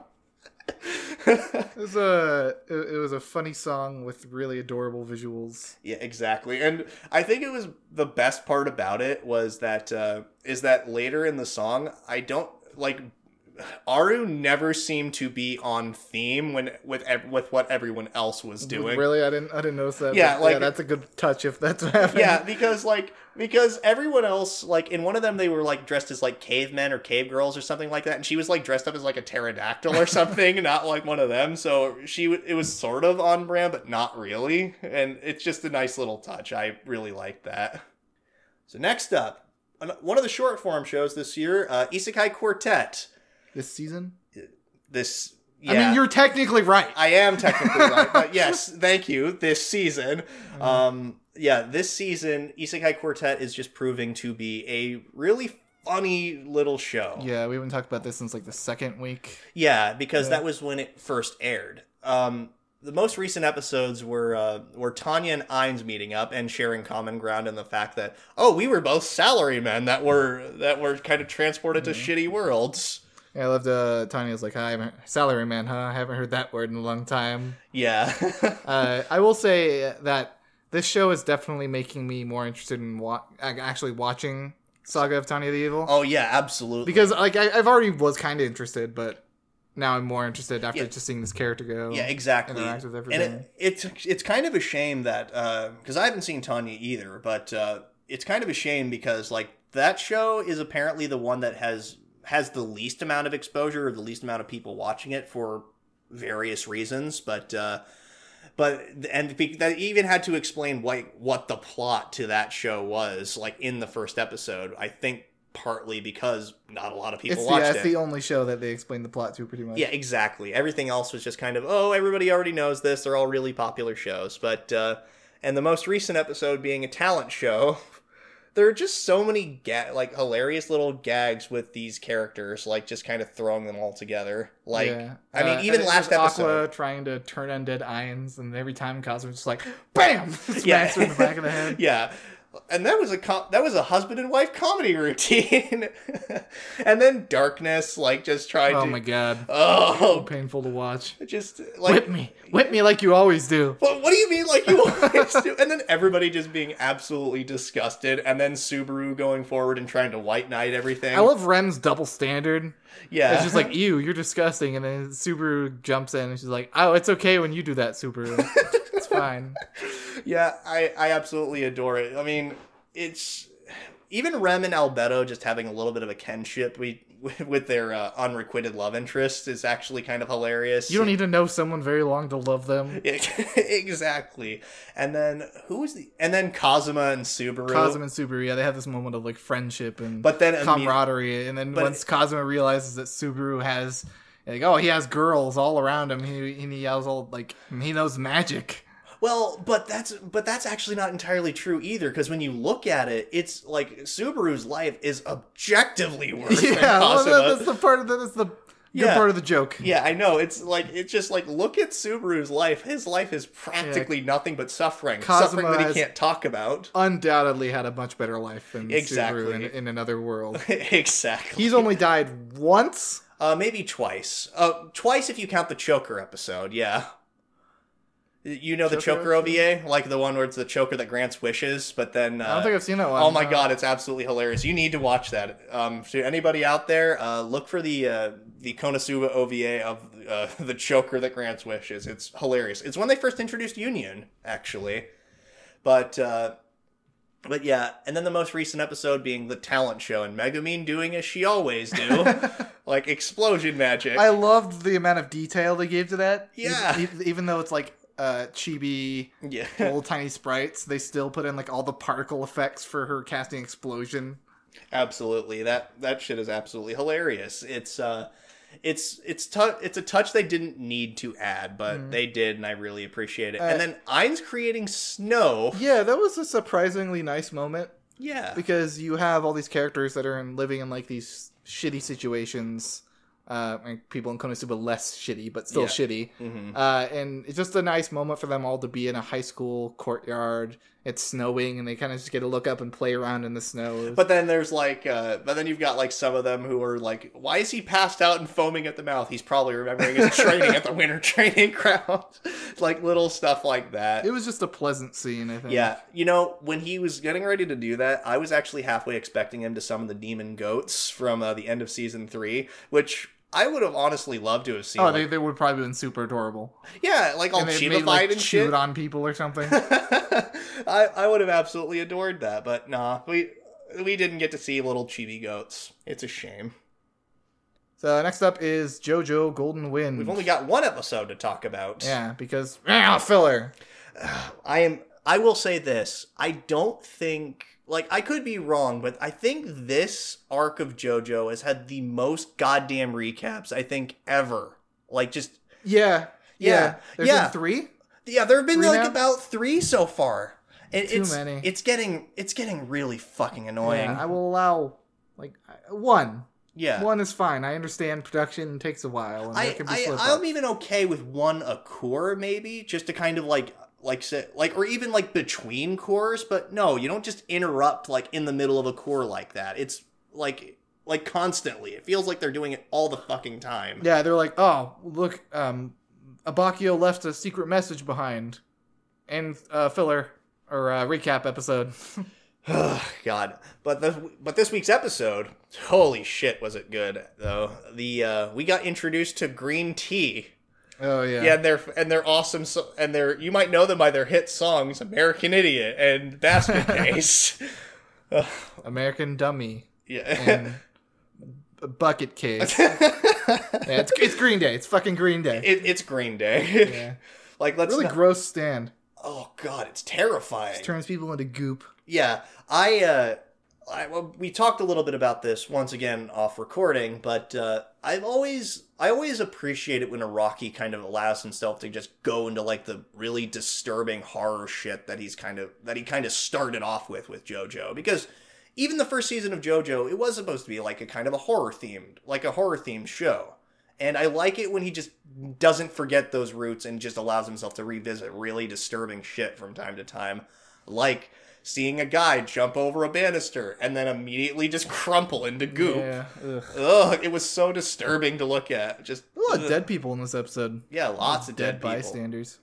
Yeah, this is probably the most dead bystanders we've seen in a while, with the exception of maybe that town in Stardust Crusaders with the mist. But I don't. Yeah. But yeah, this Chocolata, he's a fucking asshole. Like, oh yeah, he is so creepy. He is so completely just batshit insane. Yeah, ridiculously evil. He reminds me a lot of Johann Liebert from Monster, actually. Like, with the exception of Johann Liebert doesn't have like stand powers that turns them into green jello when they hit the ground. And what I mean by that is that Johann Liebert has like the ability to just know what to say to people at different times to just get them to basically drive themselves to suicide or violence or anything like that. And it was just a nice little touch. It was so creepy, and I absolutely appreciated it. Yeah, it was really... His backstory is just like, ugh. It made me uncomfortable watching it, how he would just make old people kill themselves. And then record the footage. Yeah, and operate on people, but reduce the anesthesia so they wake up during it. Ugh. And then, like, showing their, like, intestines to them. Ugh. Oh, God. It's so creepy. But the other thing is... apparently stands are midichlorians. Oh, yeah. Stands are a virus that came from space. Like, it just... Okay, what? Like, alright, it's kind of in keeping with the ridiculousness of the show already, but to me it's just like, okay, really? Like, I'm just like, alright, okay. Yeah, I kind of expected the stands to be like some kind of ancient Aztec magic or something like that. Yeah, I was expecting it to be just an evolution of Hamon, which is kind of what I thought it was going to be in the first place anyway. But nope. But no, it's basically midichlorians, like, because they're a virus that, like, when they enter a person's bloodstream, they have the ability, it will either kill them or it will basically evolve in their bloodstream and turn into like superpowers. Mm-hmm. That's pretty much what it is. Although it's weird that all their superpowers are manifested as a thing. Yeah, usually that's next to them. Usually muscly men. Mm-hmm. Like, I just get the feeling that Araki watched episode 1 and thought, maybe I'll just implement that. Yeah, it's a little weird. Yeah, just a little bit. Like, but it's whatever. It's JoJo. I don't really care. Like, it's just fun to kind of go, okay, what with this? But it's just funny. Like, that's all it is. It's just funny to me. I'm interested in seeing how Green Day actually works. Because as far as we know, if they go to like a lower point than they were before, that's when it starts to like basically sprout the mold or whatever it is. When they, at the point where they ingest the virus into their system, I feel like it kind of snapshots their elevation. And then if they go lower than that, then it starts to infect them. But I'm wondering if he can like change that at all. Yeah, he certainly seemed to be intrigued by it and actually thinking, oh, well, this is actually just starting to get interesting. I'm sure he'll have other abilities. Yeah, there'll be... stand. It's an enemy stand. We can just throw out bullshit. Yeah, and then his partner... Seko, I believe his name is. His partner will probably have some kind of thing. Yeah, we don't know. All we know is that he was one of his ex-patients. Ugh, God, that's just a terrifying concept. Yeah. I'm actually curious to see if Trish is going to do anything here. I'm also even more curious to see like who the guy who called him over the computer was. Oh yeah, me too. That was a pretty big part of the episode. Yeah, that was a huge part of the episode. Like, and I'm just like wondering, who is this man? Like, why does he know so much about stands? Like why does he know so much about the arrows? Why can only one person know about the arrows? Let's be real. It's going to be Giorno who's going to find out the secrets of the arrow. Based on the opening. It's going to be. I don't think it's going to be himself he's stabbing the arrow into, though. I don't think so. It's possible, but at the moment, I'm not sure. So next up, Joshi Kause, a very... when I say short, I mean very short. Yeah, it's like 3 minutes long. It's like a 3-minute episode. It's just quick little comedy sketches. That's all it really is. Yeah, it's surprisingly a little bit etchy. Yeah. But I think that kind of the first episode was like, look at this high school girl's thighs. Well, yeah. I think that lends itself to the humor though a little bit. Yeah, because it just kind of makes it more ridiculous. Yeah, and then because the most recent episode, it's like, hey, let's take a look at the thigh girl's older sister's ass on a couple occasions, like when she's trying to work out. Like, just okay then. This series though, it just has a lot of really funny little like jokes that they can just get away with telling with no dialogue, and it's just very cool to see how they do that. I still think one of my favorite jokes in this series has been when they were at like the malt shop or whatever it was, or whatever you want to call it, cafe, and then she just denies them a drink from her from her milkshake. I thought that was funny and just because all the jokes are based around like their expressions, or their like noises and. It's whenever they're just kind of like walking together and like like I love how that's how they use the dialogue pretty much. Yeah, exactly. It's just a very cute, quick little show that I personally recommend watching if you're just it's for sure it's 3 minutes of your week. Exactly. it's real, so you're really not going to be missing out much. Just like turn it on just turn it on really quickly. Okay, that's that. Moving on. So next up is Kono Oto Tomare, which has easily kept getting better as the show goes on. It's a little bit of a slow burn in the beginning. That performance. Yeah, I have a lot of choice words to say about their performance, and I think the writer did I think the writer or the adapter, I think it's a manga, right? Yeah. It was a manga originally. It's a manga. Yes. I don't know if it probably worked better in the manga when they kept interspersing details because you don't hear the music. Mm-hmm. But in the form of an anime, when they were playing the performance, I thought it was an absolute terrible decision to intersperse all this dialogue during their performance. Yeah, and you could have just as easily just shown like kind of little snapshots of what all the characters were thinking about and not include any of the dialogue. They should have had the music be playing front and foremost as the loudest thing. And even if they did include like some of the dialogue, like just choose the most important things. Like when Chika's grandpa said, "Oh, so that's how you smile." That was a really meaningful line. I would have been fine if they kept that one in just particular, but they really should have minimized the dialogue. I agree. I'm just gonna stand by the statement of I don't think there should have been any. Because the song was beautiful. Like it was really cool to listen to, and I would love to see the process of them recording it for that actual episode. It would have been so good. Yeah, getting all the... it might have been one koto in different tracks, but the instrument is fascinating. It's one of my favorite parts about the show is learning more about the koto itself. Yeah, figuring out how it works and stuff like that. Mm-hmm. And also just some of the character interaction and drama that we've slowly been progressing. I've said it before, I'll say it again. Kudo is the main character. Kudo is easily the main character of the show. And and I don't think that Kurata is supposed to be the main character. I really don't. I think he's just kind of supposed to be the thing that kind of brings everybody together.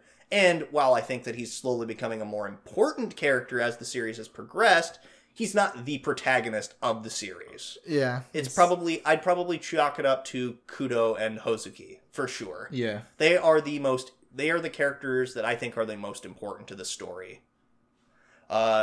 The performance was really good. I agree. I think they should have probably cut out most, if not all, the dialogue. Yeah, there's so many little bits. Like the part that bugged me the most is when they were starting to falter, and they were all like, they had to say like, "Oh, we're not doing well. Oh, we're messing up. Blah blah blah blah blah. Oh, she played the note really loud. Oh, we can follow her, and everything's good again." I think that could have better. Yeah, that could have all just been all right. Let's just cut the dialogue and just use like facial expressions and cues and stuff even like just that. listening to the music, you'd hear like blink blink blink, or like they'd be getting off time, and like the audience noticed there was something upset or something wrong. It sounded weird. Like I feel like we, as the viewers, probably would have noticed as well. Yeah, or even if we didn't, just kind of gauging from the audience's expression, we could have picked that up. And then you could have just put a lot of focus on that one scene where she plucked a string really hard and just kind of brought everyone back to the center, just paying attention. But whatever, it's a minor, well, actually, it's a major complaint. But it was still a really beautiful episode. It was, seeing like the bit where the dragon like came out from the Kotos and like into the audience, that was a really cool like just visual detail that I really appreciated. But yeah, as you said before, like, and even the episode said, music kind of helps people communicate when they don't really know how to. But they could, so they should have just let the music do the talking. Yeah, like. Agreed. But I think it was an absolutely genius decision to end like with the music stopping and just seeing like an ending on Kudo's smile. And I think that was an absolutely genius decision because it kind of like it leaves the audience in the show kind of just like in awe, and it leaves the audience at home in awe of the performance they just saw as well. I think that was a really good decision on their part to cut the episode there. And then immediately proceed with the resolution and how everybody responded, which was fucking great. Like seeing everybody just applaud and be happy. And even them like brown-nosing the vice principal. Yeah. Even Kudo. Yeah. I thank you for all the friendship and happiness lessons you've taught me. I think like And while I agree that it was primarily to score brownie points, I think there was some genuine like feeling there actually, because there was with Kurata, I think. Yeah. But I think that Hozuki and Kudo, and they kind of I like how Kudo kind of saw what she was doing in the background and then kind of like, "Oh, I see." And then he just kind of joined in. And then Kudo's friends, we still don't really know their names. At the moment, they're still just Kudo's friends. I'm not going to bother learning their names until they give us more about their characters. Yeah, I think it's Koda, Mitsu, and something else. They're essentially one character. Yeah, exactly. We got introduced to, apparently, Mine. Yeah, I didn't realize that Mine got into this show. Yeah, she even looks the same. Yeah, like kinda, bitchy redhead with long hair. I will say that it was actually a really cool decision that they didn't show her face for like the first half of the episode, like because you see her in the audience. She was like the girl who kind of clutched her chest and stuff and seemed to be really moved by the performance.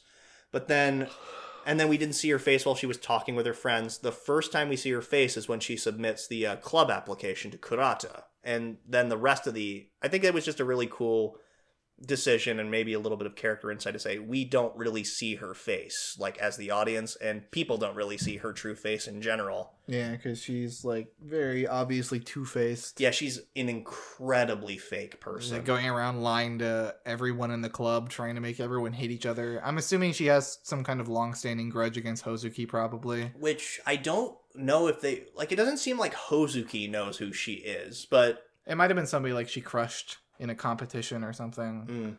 And there was a very choice line from Hiro at the end, like Big Sis is going to show you how it's done or something like that. Like we don't know like all about Hozuki. We don't know about like Hozuki's family life. We don't know all we know about it so far is that she's on bad terms with her family, and that's made it incredibly apparent by the most recent episode when we see that she's living by herself in a kind of crappy apartment. instead of like a big fancy house like everybody was expecting her to. Oh yeah, and Kudo's gonna take care of her when she's all sick. That's what the preview looked like, anyways. Yeah, Yeah, it's probably gonna be adorable. Nice Yeah. episode. A little bit of touchingness. Yeah, these two are clearly ship teasing. Like, let's be real. I'm pretty sure that's what's going to happen. Like, they've just seemed to have that kind of chemistry, or at least they're trying to build that kind of chemistry with them.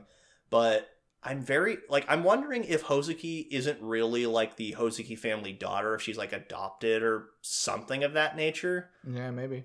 Or maybe found out that she was a bastard child or something. I don't know. We don't know a lot about Hozuki yet. Maybe next episode we'll find out. And maybe we'll find out why Hiro's such a bitch. So next up, One Punch Man. It still kind of continues to be blasé, actually. Yeah, let's see. I did not see this most recent episode. It was like a tournament fight, right? They started the tournament. It was getting ready to set up the tournament. Yeah, it was introducing like all the characters involved in the super fight. We actually got introduced to the League of Monsters, which I wasn't Yes, in addition to the Hero Association, there's also a League of Monsters now. Did not know that was the thing. Yeah, it is apparently a thing. That actually was hilarious. And they were actually trying to recruit Garo because, like, he sees himself as a monster, or at least fancies himself a monster. But yeah, the monsters are all, like, just invading the town simultaneously while Saitama's off doing, like, his fake tournament fighting. Yeah, okay. So, once again, it just feels, like, so awkwardly interspersed. Like, that's the big problem. Like, there's so many plot points that just don't really seem to be connected. Yeah, like, and this probably is chalked up more to the adaptation more than the original source material. But yeah, I was hoping that the show would be getting better because it felt like it was a little bit from like episode 4. Yeah, episode 3 and 4, I think. Yeah, I was like, oh, this is looking a little better. The fighting's looking good, and a little bit. We get to see a little bit more Saitama.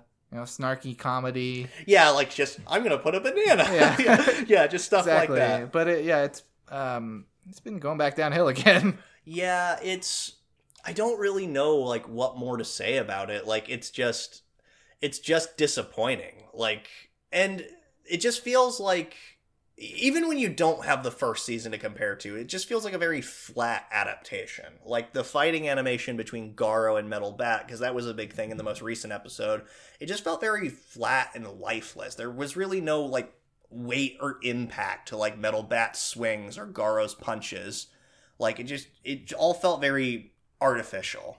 And I think that's the best way to describe it. Like this adaptation this season is just very artificial feeling, lifeless. Yeah, it almost feels like JC staff kind of were like, oh, that's an easy cash grab. Let's pick that up and make that. Yeah, or at the very least, their director. There's a big production thing going on there. Like actually, like I think like the director just doesn't particularly care. Whoever and Jace probably some higher up just probably said, oh, that seems easy. Let's hand it over to this director who also doesn't give a shit. So. I don't know. I will say that actually finding out about Metal Bat having a little sister who is able to calm him down actually is kind of sweet. She actually even like hit him in the back of the head and like knocked him out. Like not even joking. Like, cause he refuses to fight whenever she's around. Like absolutely refuses to. He wants to be like a good influence on her. Yeah, he doesn't want to make her like hate her big brother or anything like that. It's a genuine moment. In, like in the episode before the most recent one where it had Metal Bat fighting the giant bug guy. Yeah. I was absolutely not interested at all in every other bit. Yeah. Because it was just kind of boring. But I actually find myself liking the Metal Bat story a little bit more. I think that episode could have been pretty much nothing but a Metal Bat story, and I would have liked it a little more. Oh, yeah. I thought that was super annoying. Like, how it's like, oh, hey, Metal Bat's like this really strong S-class character. I mean, and then, hey, let's introduce these baddies for him to fight. Oh, they're going to be knocked out on screen. Yeah, off screen. It's like, really? Really? That's what we're doing here? Yeah, because I think it's really cool if it's like... his kind of like Bancho. Yeah, like late 80s, early 90s, like Japanese delinquent style. Yeah. And he just has a metal bat that he likes to bash people with. Yeah. And it was so hype when he was getting sleepy from like the the poison gas or whatever. He just fucking smacks himself in the head with his metal bat. It's like, I'm feeling it now. Yeah, fighting spirit. His power is literally just Gurren Lagann power. So cool. But overall, yeah, it's disappointing so far is what this season is. Yeah. So next up is the Rising of the Shield Hero. Whereas One Punch Man has been getting more disappointing, this has been getting better as it's been going along. Yeah, I think the whole like trial episode between Fitoria and Philo was kind of actually meh to me. Yeah, that was kind of silly. Yeah, I guess that's a bit I will say was not better because it was like, because the cliffhanger was like, I'm gonna kill all the heroes. Yeah, and it made it to seem like this big important detail. Yeah, but then they kind of undercut it, just like, it's actually a test to just see if Philo is worthy to be the next Philolio Queen. That was kind of dumb. Like, I wasn't like, I like Philo as a character, and I it was actually kind of cool it would have been cool to see her in a sort of like more active role like this, but it just kind of didn't deliver as much of a punch as it really should have. I wasn't really that interested. Yeah, I was a little disappointed in the end when she revealed that, like, yeah, don't worry, it was just a plan all along. But in the end, she still did say, like, but I will kill you if you don't get along with the heroes. I will say that the use of the after credit scene where freaking Itsuki and Ren just got blown the fuck up, that was super, like, just out of nowhere. I'm like, oh shit, that just happened. Yeah, it definitely felt it was mostly an episode for Philo. Yeah. And I feel like it would have been a lot better if they didn't have the I'm gonna kill all the heroes bit. Like, it would have felt a lot more genuine if she showed up and then just there was no death threats. She was just like, I challenge your Philolio to a battle. Yeah. Or there even could have been her still showing up and killing the dinosaur, and that would have been enough to be like, okay, she's really strong. I can't really say no to her challenging this character. Yeah. I mean, it doesn't really make a lot of sense. And I get it. Like her philosophy made a lot of sense. That's why it was so cool. Like to actually hear like her actually say something like that, but they just didn't really follow through with it. And that was the problem, I think, with that episode. The most recent episode, on the other hand, actually pretty cool. Like Motoyasu finally somewhat getting his head out of his ass. Kinda. It was more like somebody pulled his head out of his ass. Yeah. And that was a priest. Yeah. I will say, I actually do appreciate Naofumi actually trying to talk Motoyasu down. Like, he recognized that Motoyasu was more angry at him than usual, so he was trying to figure out why that was. Yeah, the Philolio Queen did bring up a really good point of, if you never deny it, then you're basically admitting your guilt. Yeah. They'll take it as an admission of your guilt. And Naofumi is like, oh, hey, maybe that's right. Because this whole time, whenever they accused him, he's just like, fuck it, you're not going to believe me anyways. Yeah. Because, like, I think in the beginning, he was saying, like, no, she's lying. It wasn't me. But eventually he just gave up because no one believed him. And then, but then also seeing, like, once again, we have an evil church that is behind everything. Like, they're even staging a coup against the royal family now. Cool. It's like, and okay, like, I get fantasy it. world. Like, I get it. Like real, like, that is actually a real life thing. Like, in the history, there has been historical revisionism, like, with religion. That's been a thing. I that's not necessarily a bad thing. I don't necessarily have a problem with them using it as a plot point. My problem here is that it's kind of funny seeing how common of a plot point it is in every, like, fantasy story. Sure, yeah. It's common. I think it was handled well here, though. Yeah. It was really interesting seeing you have the line of Mine trying to dupe Naofumi and get him killed, and then there's like a higher level of someone who just duped Mine, who's trying to fuck her over, and you even see the look on her face, like, Wait, no, bitching, like dicking someone's over is my job. How could you do this to me? How could you do this to anyone? And even Melty's like little comment, it's like, oh, that logic is really twisted. Why does that sound so familiar? Giving her like a very glaring side eye. I loved this scene where Fila just like teleports behind you and she just kicks everyone into the center. She's just like, you need to make a lot of shields right now. And it's like, I think it was like her animal instincts kicking in probably. Yeah. Because even Raftalia, like, kind of like, wait, where are all the guards? Yeah, that was a really well done scene. Yeah, just like, because of course nobody's going to notice like a detail like that. Everybody's so distracted with the fight that's going on. And then all of a sudden, by the way, here comes Judgment. Yeah. And he's like, shield prison. She was like, no more.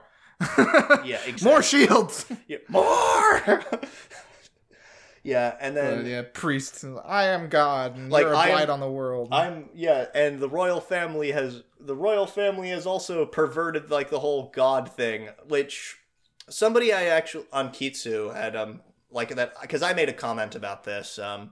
Like the whole, like, oh, why is it such a common plot thread in any fantasy story ever? And somebody pointed out, it's like, well, if you really think about it, the Merlemark Church is the church of the sword, the spear, and the bow, and the shield is supposed to be the devil. So that's why they go out of their way to keep up that narrative. And it seems that the royal family, the queen, has actively been trying to make the shield a more virtuous looking force, which completely subverts everything. Yeah, so they want to get rid of that. Probably since they think that Ren and Itsuki are dead, which I'm assuming they're probably not. I wouldn't be entirely surprised if they turned out to not be dead. They're very prominent in the opening. Yeah. And this doesn't seem like the kind of show that would kill off the main characters, at least like now. Maybe later. Yeah, exactly. But since the Pope guy is like, oh, those guys are already dead, I'll just kill these two heroes. We'll get new ones, and then I can spin them my narrative. Exactly. So, next up, Sarah Zanmai. You know, I really like the character drama on this show. This is a great short-form show. Yeah. Which is exactly what I think it should be. So, because they have about half an episode, maybe a little bit more than half an episode, that is really good character drama. Yes. And it's all the characters going through all these deep psychological problems that they have. Exactly. And the other half is the same battle scene we've seen every episode so far. And I will, and I'm not entirely defending this. The way that I personally see it is that I think it's kind of supposed to be an homage to like old like magical girl shows like from the 90s and stuff like that. So things like Sailor Moon and Revolutionary Girl Utena. More Sailor Moon, like the original Sailor Moon, because the director of the series worked on both of those. And it was always the same long, drawn-out transformation sequence, resulting in the same attack defeating like a very similar bad guy each week. Yeah, but it was a different fight. Like the fight would be different, and then the finishing attack would be the same. Yeah, and the transformation would be the same, but it wasn't as long. The action scenes in this show are exactly the same. Like they block an attack, they shoot water, they pluck out the butt marble. Yeah. And it was a little bit different in this episode because it popped back out. Yeah, and I actually was actually wondering about that, because each time I think that each time they picked out one of the Shuriki Dama, usually it's resulting because of something kind of similar to that specific character. And the reason that's the reason why that specific character swallows it and is able to actually like sort of process that kind of trauma or whatever. And I think that with this week, the reason why is because it hit a little too close to home for Kazuki, which is why he couldn't hang on to it. And so that's why it actually went back to the Kappa zombie. That's a really interesting observation, because I actually didn't think about that, but yeah, it makes sense when you say it that way. Yeah, right. I'm just like, mainly because like I've been wanting to figure out like what exactly is all this. There's probably more like layered to the silliness than I'm personally giving credit for. Like I'm sure there is like more to each individual like Kappa zombie, what their motivations are, and what kind of sick, depraved person they were, and why by otter cops. Why the evil empire is trying to do this. The weird otter empire, like that was revealed, like the fact that there was an empire was revealed like in episode 3, I think. And I will say that so the action, the fight scenes, the song at least is slightly different every time. The otter cop dance is the exact same song every episode. Yeah. That seems like padding to the extreme. Yeah. Like, they could at least sing about something different. I wouldn't care if they used the same animation if they sung about something different. Yeah, it has been the exact same, like, song about desire extraction. Well, and at least the actors can sing. Like, I will say that. But, I almost feel trapped by the first episode. Yeah. Because it was, like, probably my favorite first episode of this season. Yeah. Just because it was so amazing and ridiculous and the action was so good. I was like, what the fuck did I just watch? And then, it's just been the same. Now, but, like I said before, I think this would have really... either they should have changed the action up or they should have made this a short form show. Yeah. Because all the drama is really, really interesting. And yeah, let's actually talk about some of the drama in these past couple weeks. So a couple weeks ago, it was about Kuji's backstory, like figuring out like why he's so messed up. And it's all because, and it's actually in a kind of strange way, you kind of actually sympathize with his gangster of an older brother. Like they actually are just two brothers who want to protect each other. Yeah, it's just raised in a shitty world and you have to do what you have to do to survive. Yeah, and they legitimate, and Kuji's older brother just wants to protect his younger brother, and he realizes he can't entirely do it alone. Like, the fact that he was willing to take the fall for the fact that Kuji killed a person shows, like, a huge deal for that. Like, I'll be the one, like, this will be our secret. I'm the one, like, I know that you did it, but I'm going to be the one who seemed like I did it. Like, yeah. I'm willing to take the fall here. Because a kid, that would have destroyed his entire life, pretty much. Yeah, exactly. Like, I think Kuji still probably goes to school at this point, and that wouldn't have been a possibility. Yeah, even if he breaks into people's cars and sells pot on the streets. Yeah, herb. Yeah, they never called it pot. Yeah. It's pot. It's marijuana. Like, just look at it, for fuck's sake. But and then it ended with a really like crazy like revelation, the I hate Haruka like saying, and then figuring out this episode why that is. Yeah, I think that was something said in heat of the moment. I don't think he actually hates Haruka. It was revealed in this episode apparently like he hates himself. Yeah.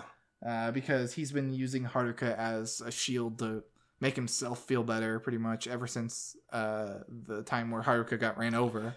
Yeah, like, and that was actually a really good use of like I guess narrative pacing, because like seeing Haruka and stuff walk around, like it put the audience kind of on edge. You knew something bad was going to happen soon. You didn't know what it was. Oh, he got his legs. What bad's gonna happen? I was like waiting the whole time. Yeah, exactly. So car goes by, you're like, that car almost hit him. Yeah, exactly. I think it was a really smart decision for them to reveal only a few episodes ago that Haruka was crippled, like in a very subtle way, like just see him all of a sudden getting pushed around in a wheelchair. And they didn't even like specifically say it. Yeah, they just showed it. Yeah, and then in this episode, like when Kazuki is like just breaking down crying, he's like, Haruka's never going to walk again because of me. I think that was a really just like heavy moment. Mm-hmm. Oh, and it was so hard watching. Like, it was so cringy watching everyone figure out who he actually was. Oh god! When he was on stage and she busts in and what's his face? His friend, Enta tries to fix it, but then she actually shows up and it's like, and just like seeing everything just start to come unraveled in that point in time. And that's gonna be so devastating for Haruka too. Yeah, because that was a big thing. Like, Haruka was so happy when Kazuki said his secret phrase, which was actually what he said to Kazuki when he was younger. And that was a very touching moment. He was so happy. But then when the real Sarah showed up and just asked, "Who are you?" Yeah. And that was crushing to him. It's like, oh, wait, no, she's a fake. But then seeing the wig finally come off, just fuck. And his parents saw, too. And yeah. a lot of other people saw, and that's gonna be so uncomfortable to deal with in these next couple episodes. Which I want to point out, they haven't transformed back into people yet, because Kero or Kepi, Kepi has said, because you couldn't kill the Kappa zombie, I'm not going to turn you back into people yet. So yeah, maybe there'll be some kind of, well, there's gonna have to be some kind of resolution next episode where he maybe comes to terms with everything that's happened, and maybe Haruka will probably quote unquote save him from all this he's having to deal with. Yeah, and then on top of that, there's also the fact that now since Otter Cops won, like, they actually are kind of able to leave their post now. Yeah. Maybe there'll be a different formula next episode. Maybe it was kind of putting people into a false sense of security. I will say this: what the hell is Sarah? Like, the fact that she was able to turn into that creepy little white. Oh yeah, she's a Kappa. Yeah, she just and then just turned into. It's like, see, I escaped just like this. Exactly, and you just see Kuji going into more and more more elaborate locks and stuff like that, and she's just constantly able to break out. I'm pretty sure she's the same creature as Kepi. Yeah, maybe. I'm not sure. So it's very similar. I guess we'll see. So next up is Senryu Girl, which is the most adorable show this season. Yeah, I'm glad it's a short form show too, because it's not that hard to watch each week. It's not as short as Joshi Katsue or Yadogame-chan. It's half duration. It's 12 minutes. Yeah, exactly. But these characters are just so freaking cute. Mm-hmm. Yeah, it feels just long enough because we just get a little bit of interaction between Busujima and Nanako. Yeah, just them interacting in really adorable ways that it's this is obviously romance. Yeah, it's obviously going to turn into a romance. Yeah, we can tell because it's all just been Nanako trying to figure out how to tell Busujima she likes him. And that's pretty much, and Busujima being too dense to realize it. But the thing about the most recent episodes, for one thing, we keep getting introduced to really cute characters every episode. A few weeks ago, it was the art girl who couldn't talk unless she was behind one of her her sketch pad. Last week we got introduced to the fortune teller girl, who I really like. I kind of like that kind of spooky goth vibe that she has. Oh yeah, she's so smart too. Yeah, because when she goes to school, she just switches her hair to the other side to hide her true identity. Hey, nobody else apparently picks up on it. Oh, yeah, Nanako's whoa, what happened? Because as we've established, Nanako's kind of an airhead, but yeah. And then the most recent episode, we got introduced to Busujima's pet rabbit and his little sister. Oh yeah, his really fat pet rabbit. Yeah, and it poops a lot. Yeah, just way too much. I loved the little moment where Busujima's off with his rabbit and he's pooping, and his little sister's like, "Hey, are you his girlfriend?" Yeah, it's no. And then I don't remember exactly what poem that Nanako uses, but then she's saying, "No, but it makes me happy that you think that." It's oh, so you're his mistress then? Yeah. Because I think. Why do you know that word? Yeah, just you're 6. Yeah, how do you know that word? And she even said something that made her go, it's that even made Busujima yeah, she's a little too smart for her age sometimes. And then the biggest part of this most recent episode was Nanako's dad being convinced that she was going through a rebellious phase. Mm-hmm. And I love, the comedy rule of 3 is always hilarious. And here it was, they think they delivered on it perfectly, because every time he heard something that made him fall over and faint, he just kept doing it. But then it's wait, mom says that. And right before he hits the floor, he stops, right before he hits the floor. Yeah. And then he just raises up backwards like Dracula coming out of his coffin or some shit. Yeah, they do a really good job with the gags in the show while still being super adorable. Yeah, even Nanako and her kind of a delinquent look, she still talked in Senryu. Yeah. So yeah, if you haven't watched this show yet, I would definitely recommend it. Like we said earlier with Joshi Kausei, it's not that long out of your week. Yeah, exactly. It's not even a whole anime episode.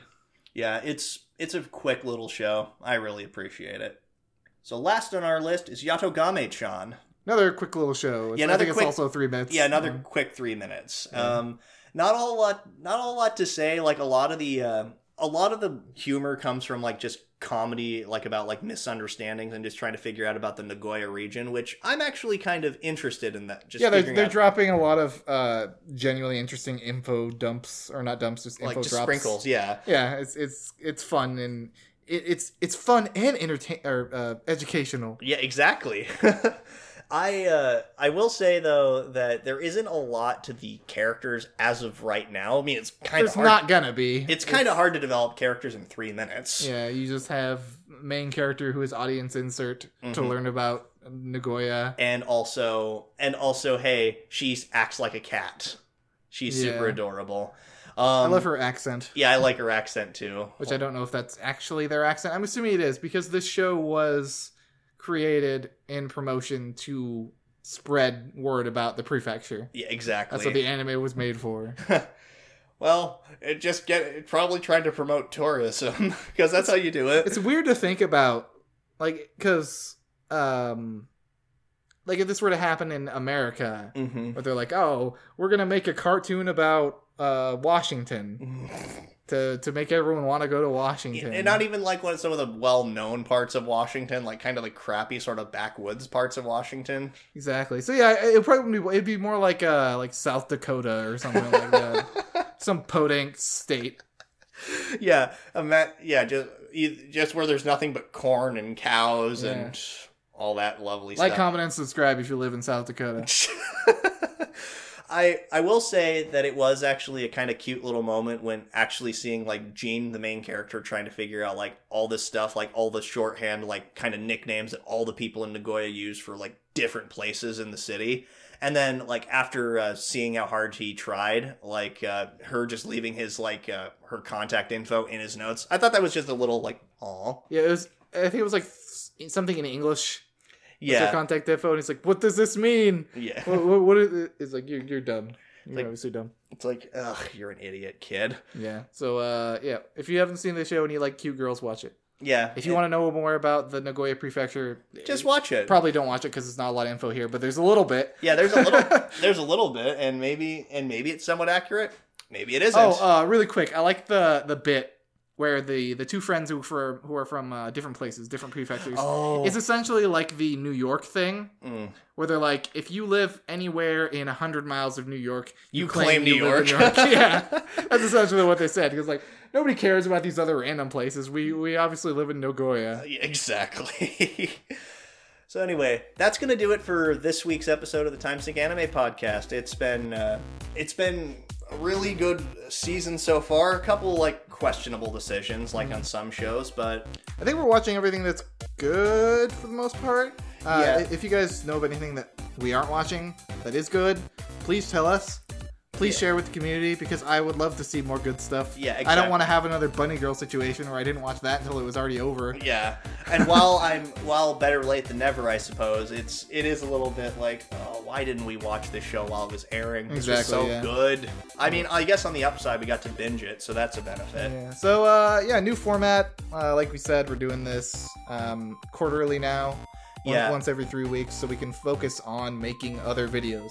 Yep. So if you like this one and want to see more from us, like especially going forward with different reviews and stuff like that, like, comment, subscribe, leave some keep the conversation going about some of these shows, because we certainly want to keep talking about it. Anime is most fun when you're talking about it with other people. We're not going to be around every week for podcast episodes, but we will be very active on Kitsu still, talking about all the shows. Oh yes, absolutely. I will. I find it very good to just go on there and just like kind of leave notes and stuff like that constantly. That's what I'm always doing, just posting reactions to episodes I see. Yeah, and it's super fun seeing other people's stuff too. Absolutely. Little blurbs about shows.